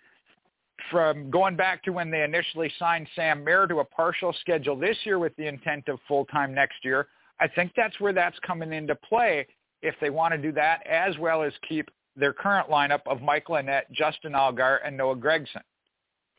The other thing that I think comes in during that interview, Gragson did mention, the rough start to this season I don't think was necessarily anything of his doing. He had a couple of races that did get away from him, but also just some horrible luck as far as parts failures, especially on the road courses, which he's known for, to do good at. So what I envision, though, is staying at Junior Motorsports kind of as his make or break year. It would be his fourth full-time year full-time at Junior Motorsports. Plus, as if they look at going Cup Series racing and spot racing next year in the Cup Series, well, I know Justin Allgaier's at the top of the list as far as experience, but Gragson would be the one next ready to move up from a experience level. I'll put it that way. So I think this would be, to me, be the make or break year for him with Junior Motorsports. And I know Mike said that maybe it's already come and gone. We'll have to wait and see. Like I said, all that was implied was that he did have an announcement to make. It hasn't come yet. I don't remember if he said days or weeks when he did the interview, but he has something. Now, there are some other spots within the Xfinity Series. We know Harrison Burton has moved on. And I look at the two of them as kind of the same. They had some wins last year, haven't had the wins. Burton had a little bit better year with solid throughout the year, whereas Gragson has really come on hot as of late, but haven't either one had a victory yet this year. So Harrison Burton got to move on. I know there's always different reasons, sponsorships or otherwise, that makes that happen, and maybe Gragson doesn't have that. But I don't think Junior has given up on Gragson yet. Okay, Andy, your follow-up? Yeah, to me, I would tend to agree with Jay, except I wonder why they would go ahead and get other drivers signed first. I'm not sure, why that would be, why they would announce Mayer, why they would announce Barry first before re-signing a driver that already exists within the organization. I suppose there's always moving parts to that, such as funding and sponsorship, maybe trying to iron those details out. Maybe that took some time. I don't know. I mean, I feel like Gragson at JR Motorsports has been a fairly good relationship. I know that they have had their ups and downs, with trying to settle him in and get him to where he's not too aggressive on the racetrack. But it seems like it's been a fairly good fit, but I don't know. I think the fact that he is winless this year is a bit of a concern, and you just have to wonder if maybe that relationship has run its course. I don't know. I have my doubts, and I think that if I'm to choose between him staying in the 9 car or moving to another organization, I got to think maybe moving to another organization is on the table. And I don't know that that's a bad thing. Sometimes moving to a new team, like maybe filling, a vacancy somewhere else, it could be a better fit for him. I don't think that, I don't think he's going to be left rideless, though. I think that, when you look at his funding that he has, he does have family funding. He has, he's been able to bring in Bass Pro Shops and Black Rifle Coffee. He has that relationship with those companies. He's got funding, and he's in any team, trying to stay in business or looking to bring in funding and resources would for sure go for a driver that can bring that to the table. Obviously, racing's a business, and teams have to find ways to fund their program. So he's going to find something, but as time goes on, now that we're getting down to August, later in the season, remaining in the 9 cars seems doubtful at this point, but could easily be proven wrong, and he could, say that he's coming back and everything remains the same. You just never know, but I would be, at this point, surprised if he returns to that car next year. Yeah, I tend to kind of feel the same way. I just don't see it. And, he's been with Kyle Busch Motorsports. He's been now with Junior Motorsports. He had similar problems at Junior Motorsports as what he had at Kyle Busch Motorsports. And as a team owner, people look at those kind of things. And you wonder who would pick him up. Another thought that kind of struck me as we're talking here is I wonder, and I don't know the answer to this, but I wonder if Noah Gragson would be open to the idea of going back to the Truck Series. I could see him fitting in there and doing a good job in the Truck Series for some team. Which team that would be, I don't know, but I do think that he would be maybe a better fit in the Truck Series. I don't see him going to the Cup Series. If anything, he's going to stay in the Xfinity Series or the Truck Series. I'd like to think that maybe he gets one more chance with another team. But I honestly don't see him going back to Kyle Busch Motorsports. Or not Kyle Busch, but even with Joe Gibbs Racing that's affiliated with Kyle Busch Motorsports. It's going to be interesting. That's all I can say. It's going to be interesting to see, where he does land. I'm glad that he's got something going, and I hope it all does work out for him. But I'm just struggling to see where that might be. So, Jay, what are your final thoughts? Well, and that's the good thing. I've been a fan of Noah Gragson. I know, and he hasn't had the most successful year. I understand that, and I can hear Mike chiming in here in my head anyway. I don't know if y'all can hear him or not. You make some points, but he acknowledged that. He said that has been his focus this year, was to the performance on the track, not necessarily the headlines off. But when you look throughout that as well, and I think it was as Andy was talking about the sponsorship deal, Junior said never made any statement that he was going to talk to his driver. We never saw any pushback from the sponsor of Bass Pro Shops. And that might be why, as Andy said, that's when I thought about it, that this one got announced so late, that maybe Junior Motorsports, and this is purely speculation on my part. I know, Sharon, you like to hit that. This is definitely all in my head. But if Bass Pro doesn't want to go with another driver such as Sam Mayer or Josh Berry, they said they want to keep Noah Gragson. That's got to maybe push the hand of Junior Motorsports to do the fifth team. I really think that's the most logical. However, there are a couple other rides, like Sharon mentioned. Joe Gibbs Racing may have an open spot. We don't know that for sure yet, as they haven't announced all of their situation. But then you're going back to the relationship he had with Toyota and Kyle Busch Motorsports in the Truck Series. So that one I don't see as likely. The possibility of, you mentioned the Truck Series, that certainly could be a possibility. Ironically, it looks like maybe Kyle Busch Motorsports would be the place to go, but I don't see him going back there. But seeing him do something like what John Hunter Nemechek has, of go back there, win races, battle for a championship, and truly display the talent he has, that I believe he has. The other thing is Cup Series. Like I said, I see maybe if he stays with Junior Motorsports, getting some starts as they get their toes wet in the Cup Series next year if they do. The other would be to go to a team like Spire Motorsports or one of these other teams that needs a driver with some funding. So there is some opportunities. I'm not going to say they're the best opportunities, but it would secure him a ride as he moves into the Cup Series if he brings that sponsorship with him. Interesting. Okay. Well, hopefully we'll hear something soon on that note and where Noah Gragson's going to be for next season. Andy, what do you have for our next hot topic?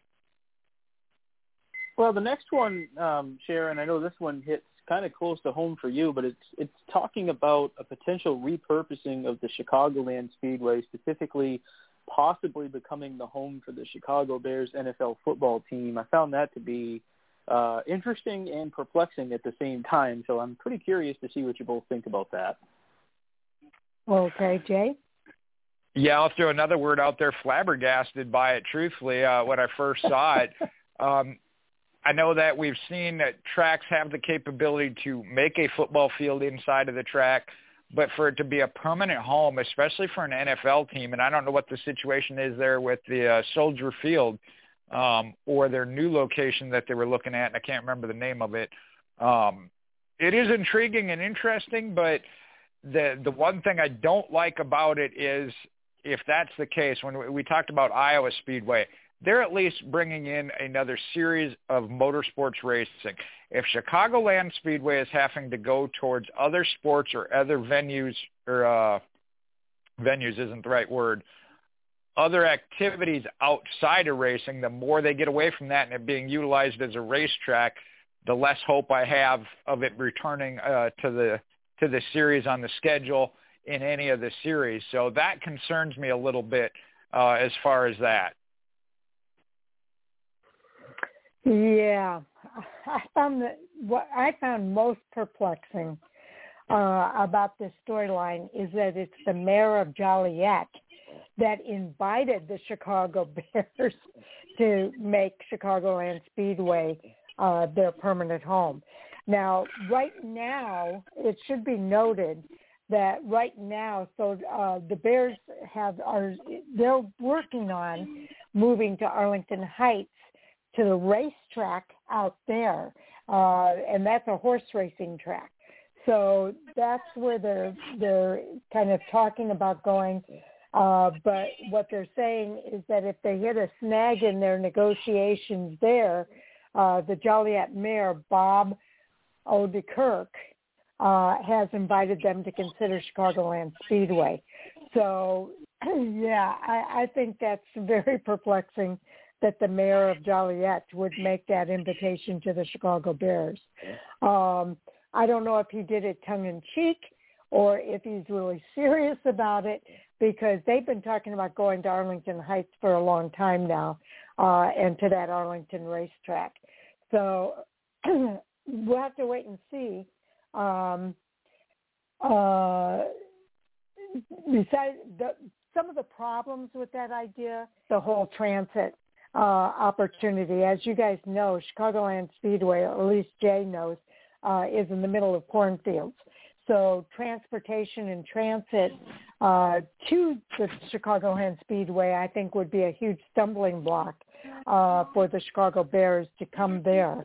Arlington Heights is a lot more transportation accessible, but it's a little more landlocked than Chicagoland Speedway. So there would have to be a huge renovation from a transportation perspective for Chicagoland Speedway to be considered. So those are just some of my thoughts about this whole idea. I would rather see Chicagoland Speedway go back to racing than to have the Chicago Bears there. Now, some people in the village of Joliet might love the idea of the Chicago Bears being at the racetrack, but I don't know. We'll have to wait and see if that even comes to pass.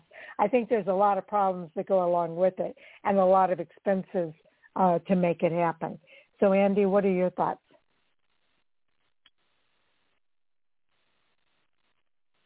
Yeah, that's Andy. Okay. It's pretty. It's interesting for sure.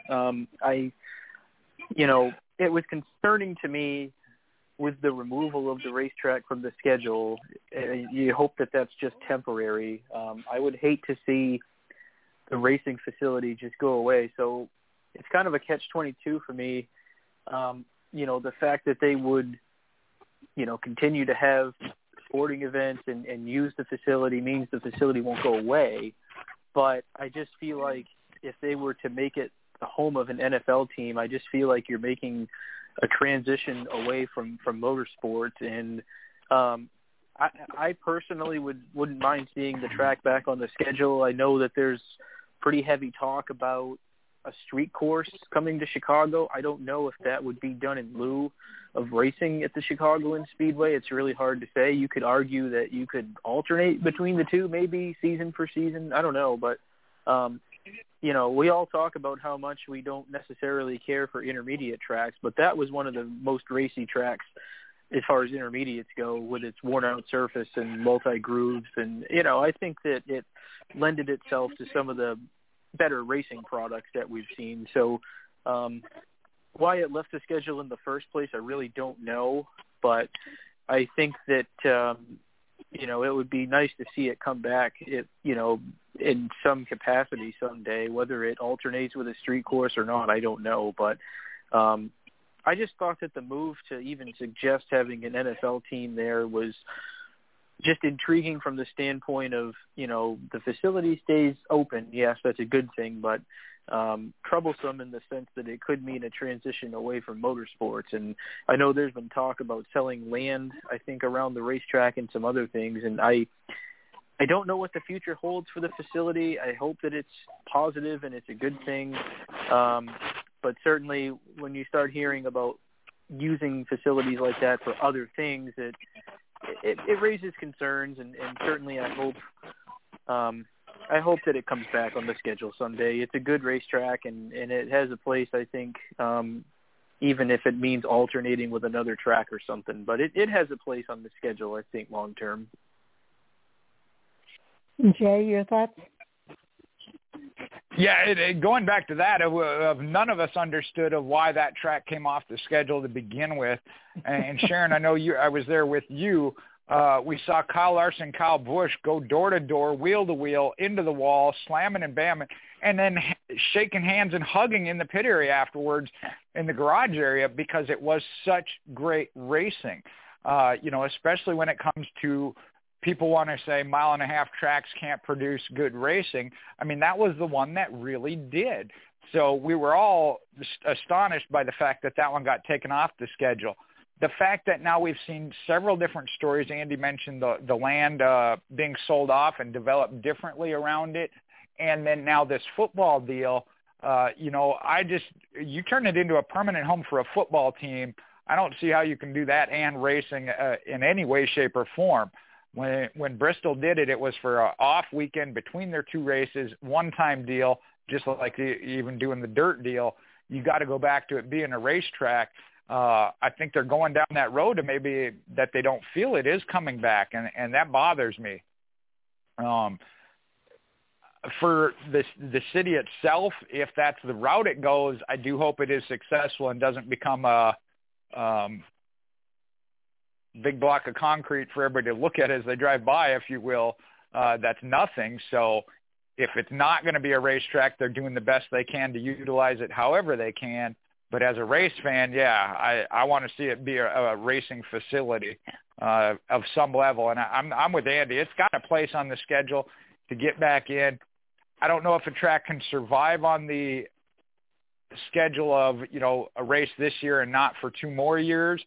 I don't know if they'd be able to withstand that. We've seen that in the past. I mean, that generally is what leads to a track disappearing completely and going by the wayside. So, and we have so many new tracks that we want to talk about of possibly Gateway we talked about the other night. Iowa Speedway still hasn't had a cup date. Now they are at least signing IndyCar to race there, as well as still have the ARCA Menards. So I feel that one is more relevant than Chicagoland because we got nothing there. No. I think about Daytona. I remember when they talked about renovating Daytona, they talked about making it available as a multi-purpose facility, meaning that they were talking about having football games in the middle of Daytona. I think it was Daytona was the track, because that track is big enough to handle a football field in the middle of it, I suppose, if they wanted to do that. But with the road course, I think that's a little bit less likely.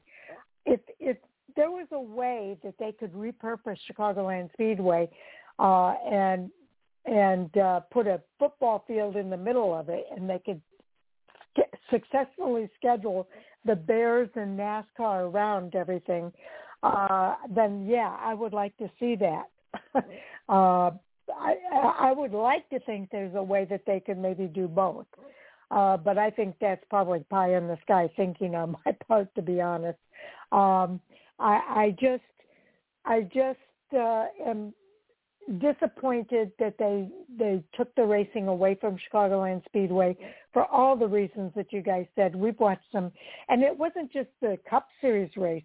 We watched 4 great races from the ARCA to the trucks to the Xfinity and the Cup Series. All 4 races over that weekend were fantastic races with close finishes. And Andy, you said it. It was one of the better intermediate tracks. And why they would take one of their best intermediate tracks off the schedule is just a head scratcher for me. I just still don't understand why they did that. But there had to be some catch somewhere between NASCAR and what's happening at Chicagoland Speedway that caused them to back out. And I'm hugely disappointed by that. But we'll have to wait and see. Now, as I continue to read this article, they say don't count out the idea of the Chicago Bears ending up at Joliet. By the way, earlier in the article, it also said that they have a contract with Soldier Field through the year 2033. So whether or not they can get something going at the Arlington racetrack, I don't know. That would allow them to get out of that contract. That would be interesting. But again, transportation is going to be an issue, I think, for Joliet to have the Chicago Bears there. But golly, they've had other things work out for them. Whether or not they can work this out is just kind of outside of my realm of thinking at this point. But we'll wait and see what happens, Andy. You get the final word here. Yeah, and real quick, I know we're getting down close to 10:30. I'll just be about 30 seconds. But I thought of, as we trend toward putting new racetracks on the schedule, I kind of wouldn't mind seeing, some tracks lose second dates in favor of adding different facilities on there. Like, there's some tracks that probably really don't need 2 dates, and I know that it helps the local economies to have 2 NASCAR weekends versus 1, but from a race fan standpoint, I'd like to see diversity, and if that means that, we only go to some places once in favor of re-adding, say Chicago back to the market, in NASCAR, then I'm all for it, and hopefully maybe with the addition and talk about all these new tracks, maybe that'll be something that comes to fruition. Okay, we are at that time of the night that I make an announcement to all of our new listeners that may be tuning in tonight to let you know that we are going to go off the air at exactly 10:30 p.m. Eastern Time. But we are going to continue our conversation, and we'll continue recording that conversation as part of our bonus overtime material on our podcast. So to be able to listen to that, I will go out on Twitter as soon as we finish up here and let you know that the podcast is available. And then at that point, you can go to the player either at Blog Talk Radio or at Fan4Racing.com. And you can fast forward the player to the 2-hour mark to hear the rest of the conversation. So just an FYI there that we are going to continue to record past 10:30 and that you can listen to the rest of that conversation via our player. Okay, so with that, Jay, you get the next topic. All right, I'm going to go back up to one. I mean, we've talked about, and I haven't heard any new official, indications. We know it's a favorite, but Mike posted something from Reddit, said it was some hard-working detective work. Says maybe I'm looking too much into this post too much, but Kurt always wears Yeezys. Today he was wearing Jordans. Is that a hint for Kurt to the 2311 team, referencing Kurt Busch and possibly driving a second car for 2311 Racing? And I hadn't truthfully noticed that. Okay, Andy, your thoughts about Kurt Busch wearing a Jordan's T-shirt?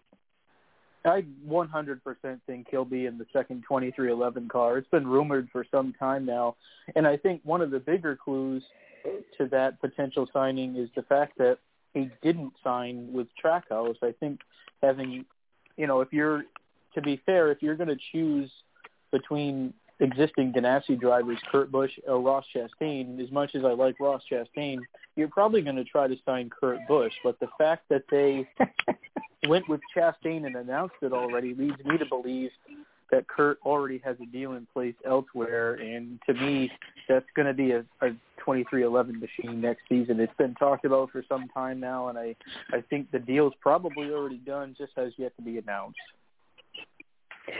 Yeah, I tend to agree with you, Andy. I think that this has been the worst-kept secret of where Kurt Busch is going to go.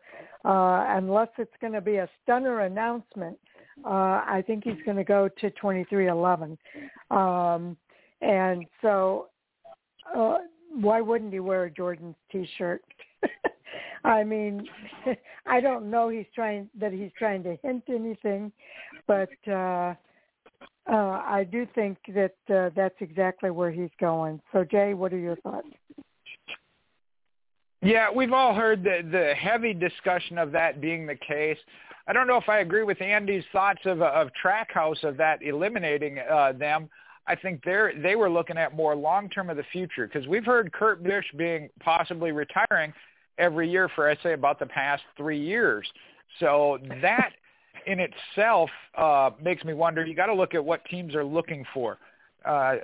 23-11, getting started. Bubba Wallace hasn't had the greatest of year. New team. They do have the Toyota Joe Gibbs Racing resources, though. So I think maybe that veteran for 1 year, maybe two, what they're looking for. Trackhouse, on the other hand, came in with Daniel Suarez and was already on top of their game, looking for a driver to sign long-term and build the future around. So I think that's why they went with Ross Chastain, if I were to be looking at it from the outside in. Second off is the sponsorship. And I know Andy said it. I think a deal is done, because Kurt has alluded to that a couple of times of, again, just not ready to announce it. And we never know what the holdup on that is, especially when it's something that's been known since May or earlier in the case of Keselowski. What holds that up? But I think they're just waiting for that right time and opportunity to announce it. I don't know if that would coincide with maybe going to Las Vegas when they go there, Kurt's hometown or something. Not real sure, but I do think that I still hold out a little bit of hope for Matt DiBenedetto and his relationship with Hamlin, but I'm with you guys. I think there's kind of been all but signed. If it's not signed, it's just waiting on the signatures, the finalization, because, yeah, there's been so much heavy talk about it. Now, the curious thing is how they go about it, acquiring that second charter if they do. But we also mentioned they said they were willing to do so without the charter if the sponsorship was there, and that's where I think Monster Energy and Kurt Busch's relationship comes into play. Yeah. Andy, your follow-up? No real follow-up, but I tend to agree with you, Sharon. I think it probably is one of those worst-kept secrets that when it is made official, it'll simply be a formality. So I'm looking forward to it. I think that for a growing organization like 23-11, to bring in someone with the caliber of Kurt Busch to maybe help mentor Bubba Wallace and help, grow the performance of that team, it would be a really good thing. So I hope that that's what happens. I think it would be a pretty cool opportunity for the team and for Kurt Busch as well. So certainly looking forward to that being a reality at some point. Maybe we're way off base and they've got something out of left field that they'll announce and surprise everyone. I don't know, but it'll be interesting to see what happens.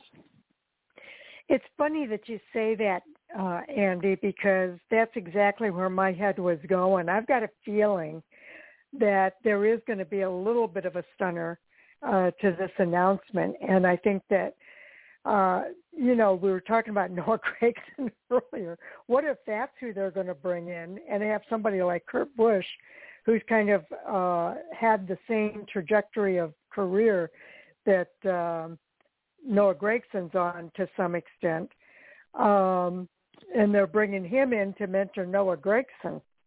And then it's Bubba Wallace that's the odd man out going somewhere. I don't know. That would be a stunner to me. But it just occurred to me that could be a possibility, and perhaps that's what they're waiting on, is for that announcement to happen first. Interesting stuff, but we were wondering what took so long for Brad Keselowski's piece to be announced, and then now that they've announced it, I didn't see anything that would have held up that announcement. But it's interesting as to why it's taken so long for this announcement to come out. But that's thinking out of the box, and, but I've just got a feeling there just might be a stunner that goes along with this announcement. So, Jay, what are your thoughts?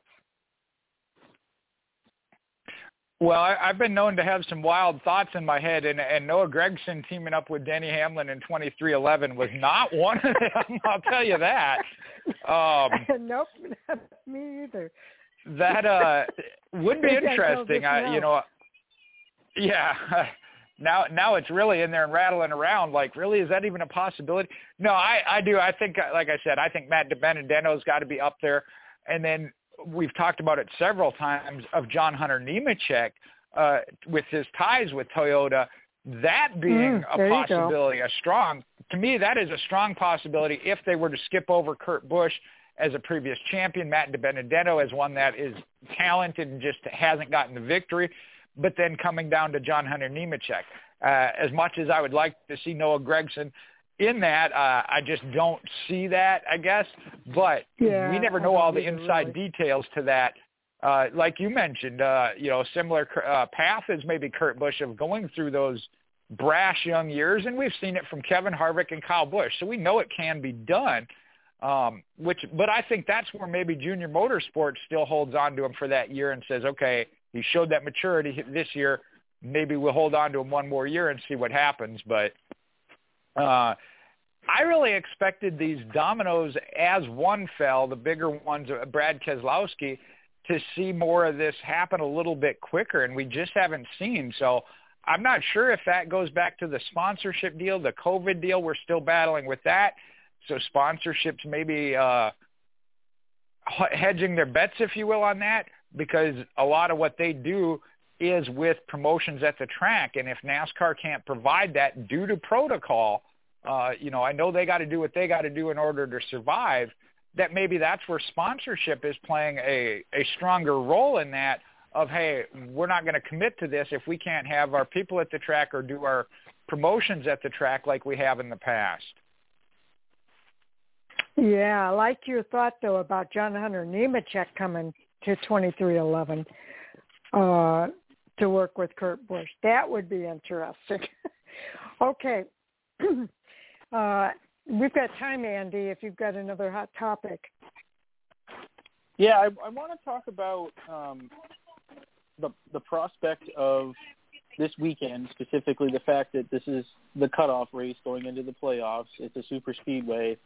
And, the prospect of, does somebody outside the top 16 win and bump somebody out, or do we see somebody that's already in the playoffs win this race, and therefore the last spot comes available on points? Curious what people think about that. Okay, Jay? Yeah, it's a possibility. I mean, what more can you say? There is such a wide range. We know it's possible. We've seen it. We've seen non-playoff eligible drivers win races. We've seen some stunners, if you want to call it that, of Michael McDowell winning the Daytona 500. So there is a wide range of possibilities. I think there's three storylines to me to look at. You got the battle between Kyle Larson and Denny Hamlin for the regular season championship. You got a points battle between Austin Dillon and teammate Tyler Reddick. And then if that new winner comes, bumping both of them out. And that story has, what did we read, Sharon? I think 11 different drivers or something that really do have that chance. You're in it, you survive through to the end, you got a shot at it. So, yes, there are some heavy favorites, if you will. We've seen that in the past of super speedway drivers that seem to excel at that style of racing. But then also if that big one happens or any little hiccup of you hook your teammate in the final lap, could open the door for anybody. So certainly interesting. Off the top of my head, of ones that I think could pull it off that aren't in, and I know Race Hub has been running their fan vote on it, you got to look at Austin Dillon. And not only is he in that points battle, we know he can win at Daytona. Bubba Wallace is a good restrictor plate racer, and they need that good run, and they've been running good as of late. I think Ross Chastain is another one. You can't count out Ricky Stenhouse, and Matt DiBenedetto. Those are my top 5, I think, that you got to look at if you're going to look at one coming other than an absolute out of the blue. I think those are 5 that really got to be considered favorites or solid dark horses, if you will. And Chris Buescher, I mean, there's 6. There is so many possibilities, but I do think there are 3 different storylines to watch there. Yeah, there's definitely a lot of storylines. I throw Eric Almirola into that group of drivers outside the top 16 that could potentially win, even though he's already part of the top 16 by virtue of his earlier win. Eric Almirola is also a very good super speedway driver. So I do think he's another possibility in addition to all the ones that Jay mentioned.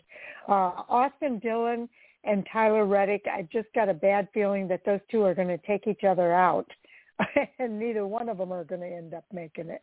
I could be wrong about that, but I think that there is a very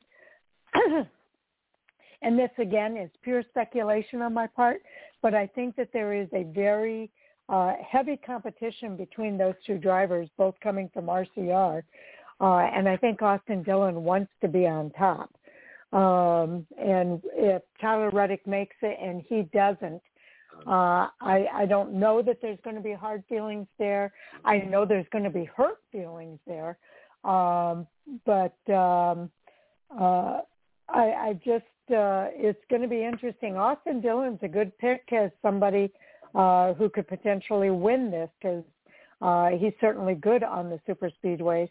But I think Tyler Reddick is possibly really good too. But when we looked at those average finishes of the top 16, Jay, I didn't see anybody who was really good with their average finish.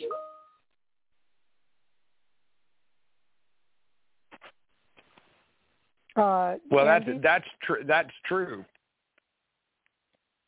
Yeah, nobody had a really good average finish in that group. Andy, what are your thoughts?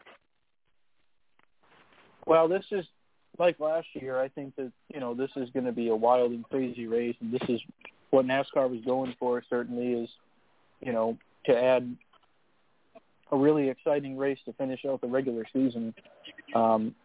But, I think it's even more critical this year, maybe even more so than last year, because there's only one spot available, and right now Tyler Reddick holds that spot, but, anyone can win this race, and therefore anyone can win their way in, and I believe that would be 16 different winners this year, which is pretty incredible. We all wondered if that would be a factor, and it could still be a factor, if someone is able to do that.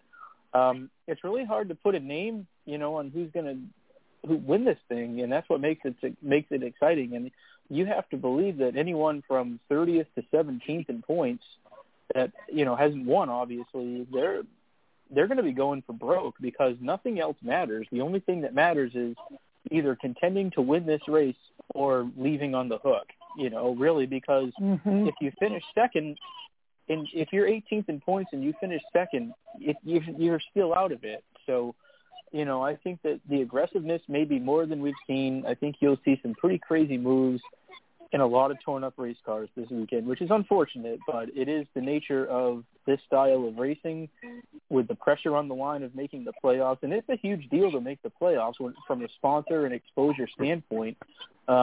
Big deal, to try to get your team in. And so I think that you got to go for it and you got to be aggressive. And when there's more aggressiveness, on a super speedway, it lends itself to some bedlam for sure. So I think it's going to be pretty crazy, and I'm certainly looking forward to it. It's going to be pretty exciting, and I do believe that you will see somebody win their way in.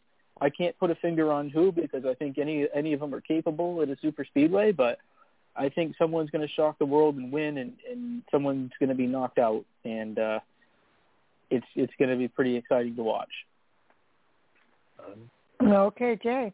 That's becoming I don't know if I have that thing. Okay, Jay. Yeah. I don't know if my feeling of a new winner is that strong based on some of the drivers we have seen.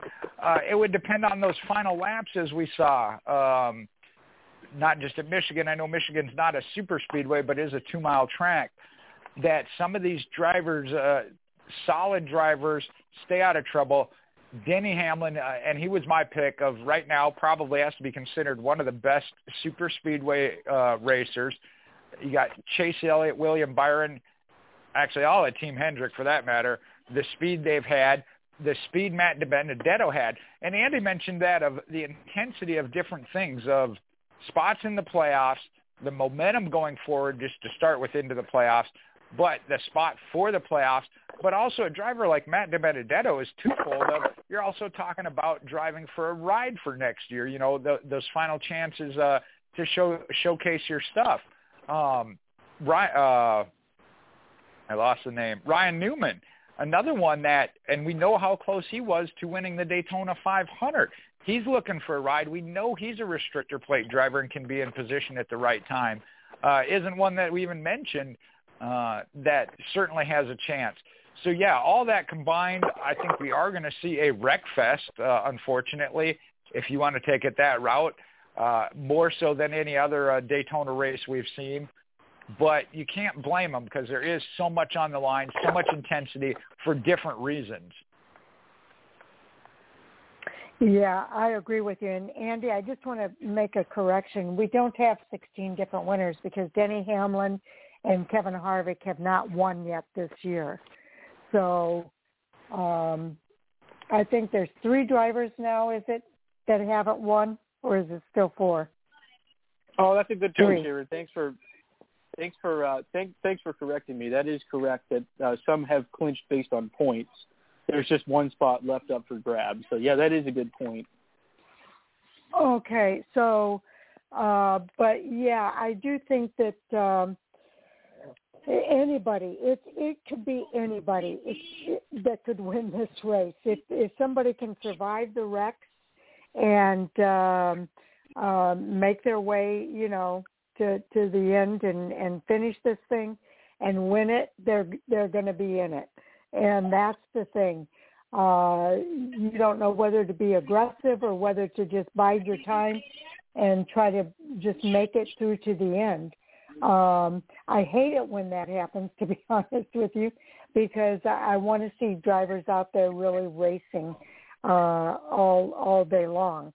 But it's just an unknown.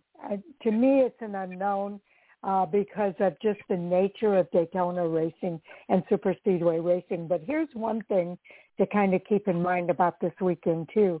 I believe, and correct me if I'm wrong, but I believe NASCAR's already made the decision.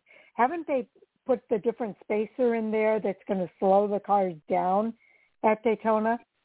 So that is correct, yes. They don't. Yeah, so that they don't have them turning over. So that's going to have an impact on this race, too. So somebody who may have been good with the fast race cars, maybe with this new spacer, maybe they're not going to be as good as they have been in the past at Daytona. I don't know if that's going to be a factor or not, but I thought it was worth mentioning in all of this as well. So just some of my final thoughts about Daytona. It's anybody's race to win because just about anybody could win it this weekend.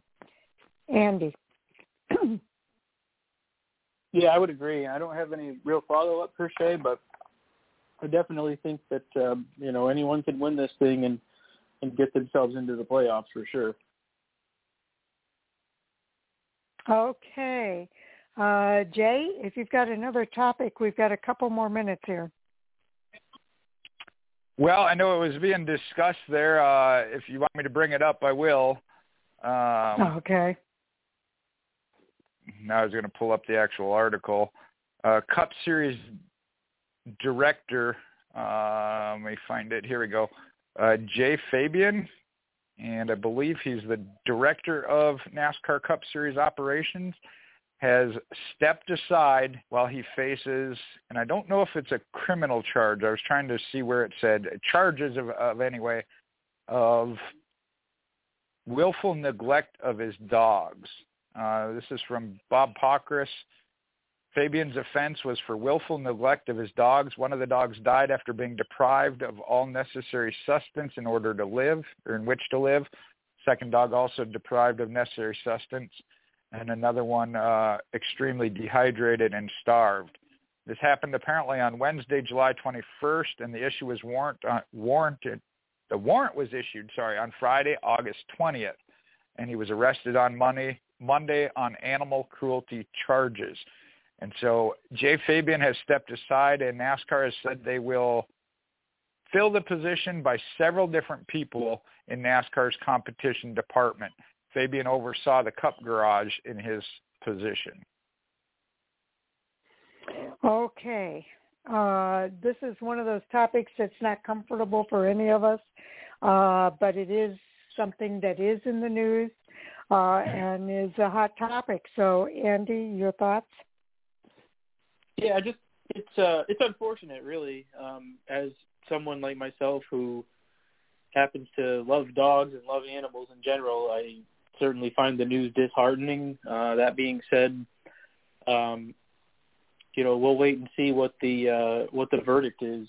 Innocent until proven guilty, right? So I guess we'll just kind of leave it at that. But certainly, my own personal opinion is there's no tolerance for animal cruelty, and I hope that the allegations aren't true. But if they are, then there will be a price to pay. So I'll just leave it at that.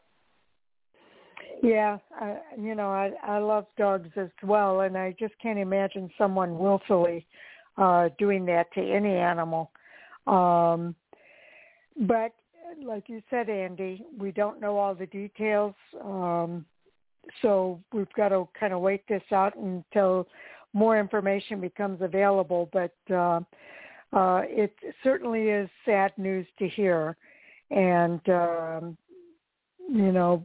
we just have to wait for the news to come out and what's actually happened here. But I feel bad for those animals for sure. Jay?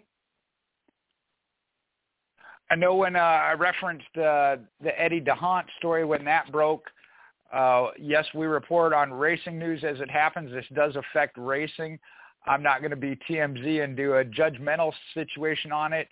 My feelings aside on that, I look at what NASCAR is doing. They're following their protocol, which I think is a good thing. They haven't made any judgment. He's temporarily out, and it said he stepped aside, whether NASCAR asked him to or not.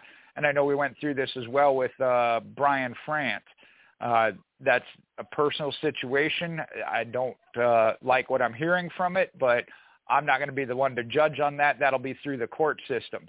What I look at is NASCAR, how that affects them, especially right now in this part of the season. I know just like when we talk about a team having to replace a crew chief, yeah, the depth they have can be managed. In this case, they said they're going to have it managed by several people. I hope that works out for the best for them, that this doesn't put them in a bind where they're losing a key personnel, especially here during the playoffs, and how they handle that. So that would be where my focus would be moving forward. Once the story is complete, then, again, I know people are going to take sides, if you will. I try to stay away from that. Again, I have absolutely zero details on it, not being personally involved with it. Andy? Yeah, I mean, I can only really echo what the both of you have said. So we'll just kind of have to wait and see what happens, and we'll I guess talk about it at that time. Yeah, I agree. I can't say really have anything to add to that. We're not making any judgment on Jay Fabian because we don't know all the details about Jay Fabian and this particular situation. But Jay, if you've got some final thoughts on it, then you can. Well, Sharon, I was going to say we've talked about football and we've talked about baseball of coming from left field. Maybe Noah Gregson's decision of the future isn't about racing, driving a car. Maybe it's taking over a position in NASCAR. Oh, it's so silly. Oh, my. Well, that was a passing thought through your mind. Okay, so you never know what can happen, but I doubt if that's going to happen. Not at this point. We've seen drivers take positions in the past, but, yeah, I don't think it's going to happen at this point in his career. No. Okay, so we're coming up to the top of the hour, so let's go ahead and do our roundtable. Andy, we'll start with you. Yeah, on Twitter at CB14fan, and just want to say, as always, grateful to be on the show tonight. I think that might be like 3 consecutive shows I've done, so that's probably a record this summer. But, yeah, glad to be on here tonight and really looking forward to this weekend. I don't know if I'll be able to watch tomorrow night, but I should be able to watch Cup Saturday night. We all know how crazy it's all going to be, and Daytona always provides a lot of entertainment for us, so I look forward to that, and pretty excited about seeing who may be able to win their way into the playoffs. Okay, Jay. You can follow me on Facebook, Michael Husmann, MoparMJ8 on Twitter and Instagram.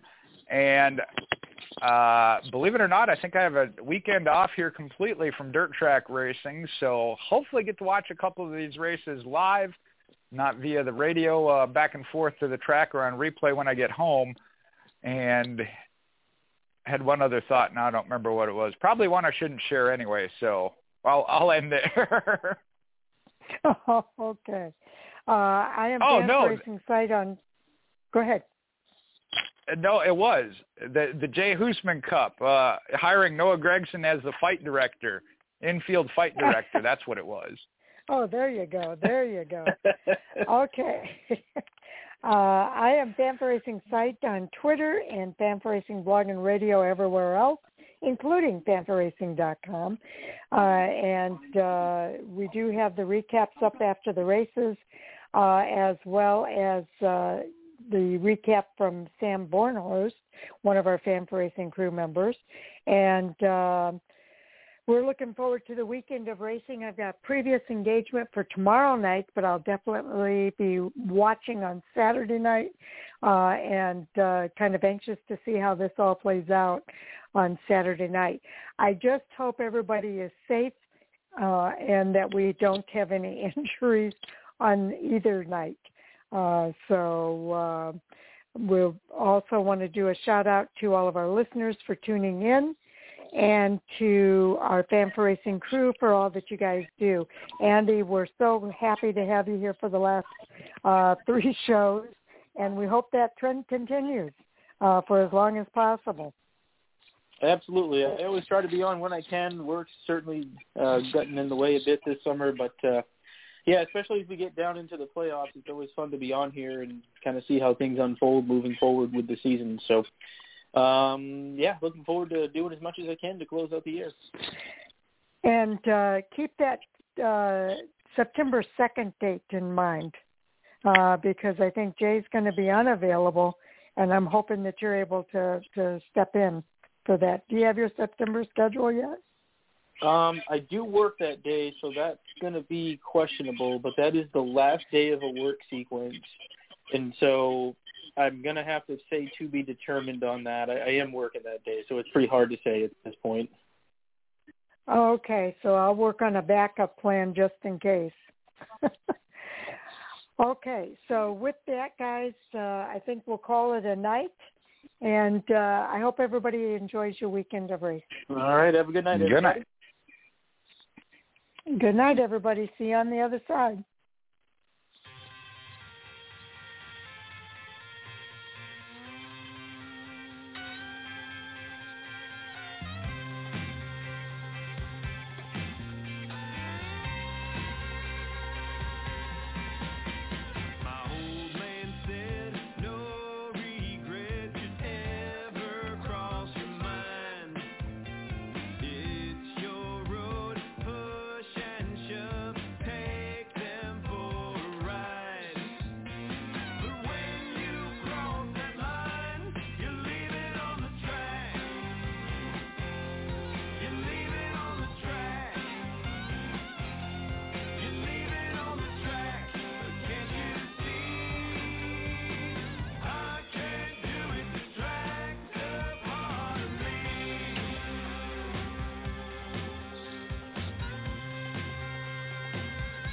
Judy was boring. Hello. Then Judy discovered ChumbaCasino.com. It's my little escape. Now Judy's the life of the party. Oh, baby, mama's bringing home the bacon. Whoa, take it easy, Judy. The Chumba life is for everybody. So go to ChumbaCasino.com and play over 100 casino-style games. Join today and play for free for your chance to redeem some serious prizes. ChumbaCasino.com. No purchase necessary. Void where prohibited by law. 18 plus terms and conditions apply. See website for details.